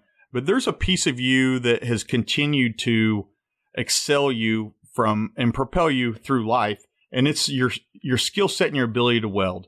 And I always like to get something else to go along with the interviews. And we've talked about PTSD with some guys. We've talked about internet marketing, Facebook marketing. But for you, I know that welding has been something that has been there for you. And I know you're certified in everything. I want to get your dig on skills and trade schools and learning a skill to fall back on. Absolutely. Open it up on us. Because I've been talking to, been blessed too. I've been able to go around and talk to a bunch of trade schools and college courses and high schools, hit a couple here, hit these shop classes. Back to the Enron kind of thing. Everybody, you've been programmed from a young age, study hard, get good grades, get a good job, have a nice life. But you always wait for that next windfall, that next, the raise. When am I going to get my raise? Or when am I going to get that bonus? Or I'm waiting on my tax return. Or there's always something, and you're just kind of stuck. You're pigeonholed. Maybe get a different job, but but now you've lost all your seniority. Anyway, with welding, I learned to weld when I was 7. It's always been there. It's always been something fun for me, but it's a trade that you can take literally anywhere in the world. And there's a shortage of welders now, a huge shortage. You can go out, and I'm not going to try to blow smoke and sunshine, but you can make 6 figures if you're pretty proficient at it. Not saying that everybody's going to go to welding school is going to be good at it. You have to have your hood down and you have to serve your time. But it's an honest trade. It's a real trade. You can make a great living at it. And it opens up any avenue that you want to pursue it doesn't matter whether it's helicopters to mining equipment. Everything mechanical needs a welder. Yeah, there's robotic stuff there, but then somebody's got to build that too. It's a trade you can take anywhere. It's an honest trade. You can make a great living doing it. I hate when these speakers come in and they promise you, sunshine and roses and say that, you go to this, it's going to be awesome, man. And for me, it has been pretty cool. It's been rough, been burnt and flash burned and I'm tired and I'm sweaty and I'm dirty, but I have a sense of pride that I never had when I was a suit. When I wore my suit and tie, it was prestigious and you were Mr. Park, but now I'm just Rob but I lay my head down and I knew that I built something, that I did something, and I have this sense of pride and accomplishment. Seeing even back in the day when I was hard facing dozer buckets in the middle of the desert, it was honest, it was real, it wasn't BS, and it wasn't trying to sell somebody on some stupid gadget or some hopes or dreams of investing in this or doing that. It was real, it was tangible. I can't say enough about it. Yeah, if anybody's even contemplating any kind of stuff like that, I'd honestly, I sound like a welding salesman, but it's true. It's a huge vacuum. People don't, I don't know if it's just programming or what, but people we're losing those skilled trades. I asked you that because you have a very interesting perspective, you've done corporate America, you've worn the suit, you've made the big bucks, and then to weld now, always had that as a skill to fall back on. And now it's been a skill that has put food on the table, moved you around the country a few times. You've had a lot of fun. Raised a couple badass boys that are serving this country very well. Taking care of your wife. It's a wonderful skill, and to own a trade and to be good at a trade. Don't get me wrong. You're right. There are people that are not good at that trade that have tried to pick it up. It hasn't worked out well for them. But I'll tell you, I learned similarly to weld at a very young age. 8, 9, 10, somewhere there from my grandfather with a stick welder. And then I took, welding in high school. It was awesome. It really was. I weld all the time. I easily once a week. There's something that needs to, I guess when you have a hammer, everything in your life is a nail. When you have a welder, everything in your life is fixable or buildable or repairable. Kids these days go, I want to be popular. You want to be popular, become a welder. The magic of making metal melt together, people think it's crazy. And, you're not going to you'll have some good friends like you, but there's people that come out of the woodwork. You are in demand. You're going to be a popular son of a bitch. In college, I went to Kansas State, and we've got a bar area called Aggieville. It's where college kids, we hung out and ran with some guys that were bartenders, and then ran with the guys that owned the bars. And they were always building new stuff. Build a better mousetrap again. Get the kids to come into this one this semester. Next semester's here, so they were always building stuff. And I welded a lot of staircases, a lot of handrails. I can't count how many, but I'll tell you, I didn't buy beer in Aggieville or drinks or shots for years. I mean, and that number, it did contribute to some delinquency on my behalf. I get that, but at the same time, I didn't have to go buy beer. I was able to go out and party like a college kid should, learn social skills and all the fun that was, all because I knew how to put a visor down and lay a bead. I'll say mine was started out of necessity. We weren't rich. We didn't have a silver spoon. If I wanted something, my dad, my grandpa made me work for it, and either build it or fix it or make something of it. So that way you appreciate it. And I try to instill that into my boys, but, and that's how everything started. Desert racing, I couldn't afford all the trailing arms and all this stuff. So I just built it, and then people thought that was cool. So I'd sell some of that to buy some more equipment. And it's kind of crazy. All the years of doing this, all the welders have had, all the plasma tables, all the tooling, everything. I've never come out of pocket or never gone into debt for any of the stuff that I've gotten. It's all, even racing, all the competing, all that is money that I called my side job, the race shop. All that money was money I didn't take from my family. My day job, my normal job was what provided for my family, and all the fabrication and all the racing and all the other stuff was just, it's my hobby. It was fun. I do owe a lot to that. Well, just if anyone's on the fence about it, like I say, because I know a lot of people are, and this is going on, a friend of ours, Rob Usnick, his son, Kyle, started this past week at Fab School. That was his call. And so this was his first week. Very, very cool deal. Going there to Troy's deal, the Fab School in SoCal. And then I've got came out of there. Yeah, Slauson absolutely came out of Fab School. There's a lot of guys there's a lot of guys that are seeing it goes in so many different directions. You're not pigeonholed. You could be a pipe welder if you just want to put your hood down and weld pipe. You can do that, but it could lead, like I said, into anything from helicopters and bulldozers. You can get into design and fabrication, I don't know that there's another field that would allow you the lateral movement that welding does. You're pretty much writing your own destiny, Something that got sent to me today was Pipe Fitters Local 597. This is Chicago. This is journeyman pay scale, apprentice to journeyman pay scale. Journeyman rate. So this is after 4 years of learning to weld, and all of them starting out first year is $40,000. First year welder, paid school. Second year, $55,000, third year, $65,000, fourth year, $78,000. Journeyman is, you make it your fifth year, $100K, $101,000 in 5 years with school paid for the entire time. That's 40-hour work week, full employment for 52 weeks out of the year. That's a 5-year paid pipe fitter apprenticeship program put on by Pipe Fitters Local 597 out of Chicago. Those are real numbers. That is no college debt. You're not paying $30,000, $40,000, $50,000 a year to go to school. In 5 years, you're going to be making $100K.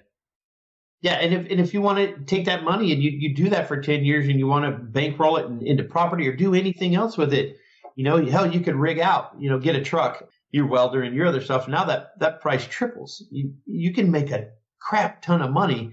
Again, it's not exactly easy work. No, it's not. But yeah, you could be out on a pipeline and you can make money, or you could be doing SpaceX stuff, and you could be in an air conditioned room in a welding in a vacuum chamber. You could be undersea welding and make crap tons of money. Your life expectancy is not all that good, but you could be from the cleanest environment to the oiliest environment. But it's all where you want to go, and the more specialized that you get into, when you start. Some of my certification, we get into Hastelloy and Alloy 20 and titanium and stuff like that, then, the price triples, and it's cleaner and it's easier and it's more controlled environment, but that comes with time, I know we could talk about this forever, but I did want to get, like I said, I wanted to get your take on that because you have a very interesting perspective on it. I have a perspective from basically hobby welding from a suit, perspective, but you've gone from both sides of it. And I really appreciate and value your insight on that. So what's the future hold for the parks? I'm super excited here at Dothan. I'm not sure, but Dan's got me sold on this idea and his big plans for Moto-Built, his industrial side, Anvil Industries, who does a bunch of industrial stuff. So he's got me kind of wrapped up right now. I'm super excited. I'm taking my hiatus from California for sure and enjoying the Southern life. Danielle's parents bought property down in the Gulf. So going for my 100 hours a week and the 3 jobs, the show, the industrial shop, and FU2, the race shop, 100 hours a week. I'm kind of enjoying my 40 hours a week right now, playing with my little house and spending time with Danielle. So for the near future, I think it's just going to be kind of taking a step back. I'll still be at King of the Hammers. I don't know if I'm going to make it to SEMA this year, although I absolutely enjoyed being a judge the last couple of years at SEMA. Thank you very much, Brent and 4 Wheel Parks, for that. But, I kind of want to step back. I just kind of want to get back into the lab, so to speak, and just kind of scratch my head and try to stretch my creative legs and see where this crazy ride Dan's got going, and we'll see where it happens. Did he throw in extra humidity with your offer? Bro, it's lower Alabama. It's, when people go, man, it's hot. I don't think you really understand what hot is. But it's, you 103 degrees and 100% humidity. And, man, when you come from the desert where it's 100, it'll be 118 or 123, and it's hot, but you get in the shade, and it's not so bad. Here, there's no escaping it. But here's the bright side. I can run my air conditioner. I can set the thermostat at 68. I can run that son of a bitch 24 hours a day, and I get my bill, and it's still less than $200. Love the South. Rob Bender Park on the Talent Tank. He got us filled up, man. We went very, very long. I hope everybody enjoyed this. Thank you so much for coming on. I value your friendship. I value your insights. I appreciate it. It's awesome to see where you've gone. It's cool. It's just like hanging out at the bar, talking to a good old friend, man. Again, appreciate it. Thank you. Well, beer's in February. All right, brother. All right, man. Rob, thank you. Thank you. You made it. Another episode consumed. If you like the listen, please go give the show a 5-star rating on Apple Podcast and consider writing a quick review either there or over on the Facebook page. Thank you for tuning in to this wild dive into the Talent Tank. Wyatt, out. Thank you for listening and taking a dive into the Talent Tank. Please like and subscribe on Instagram @The Talent Tank or our website, thetalenttank.com.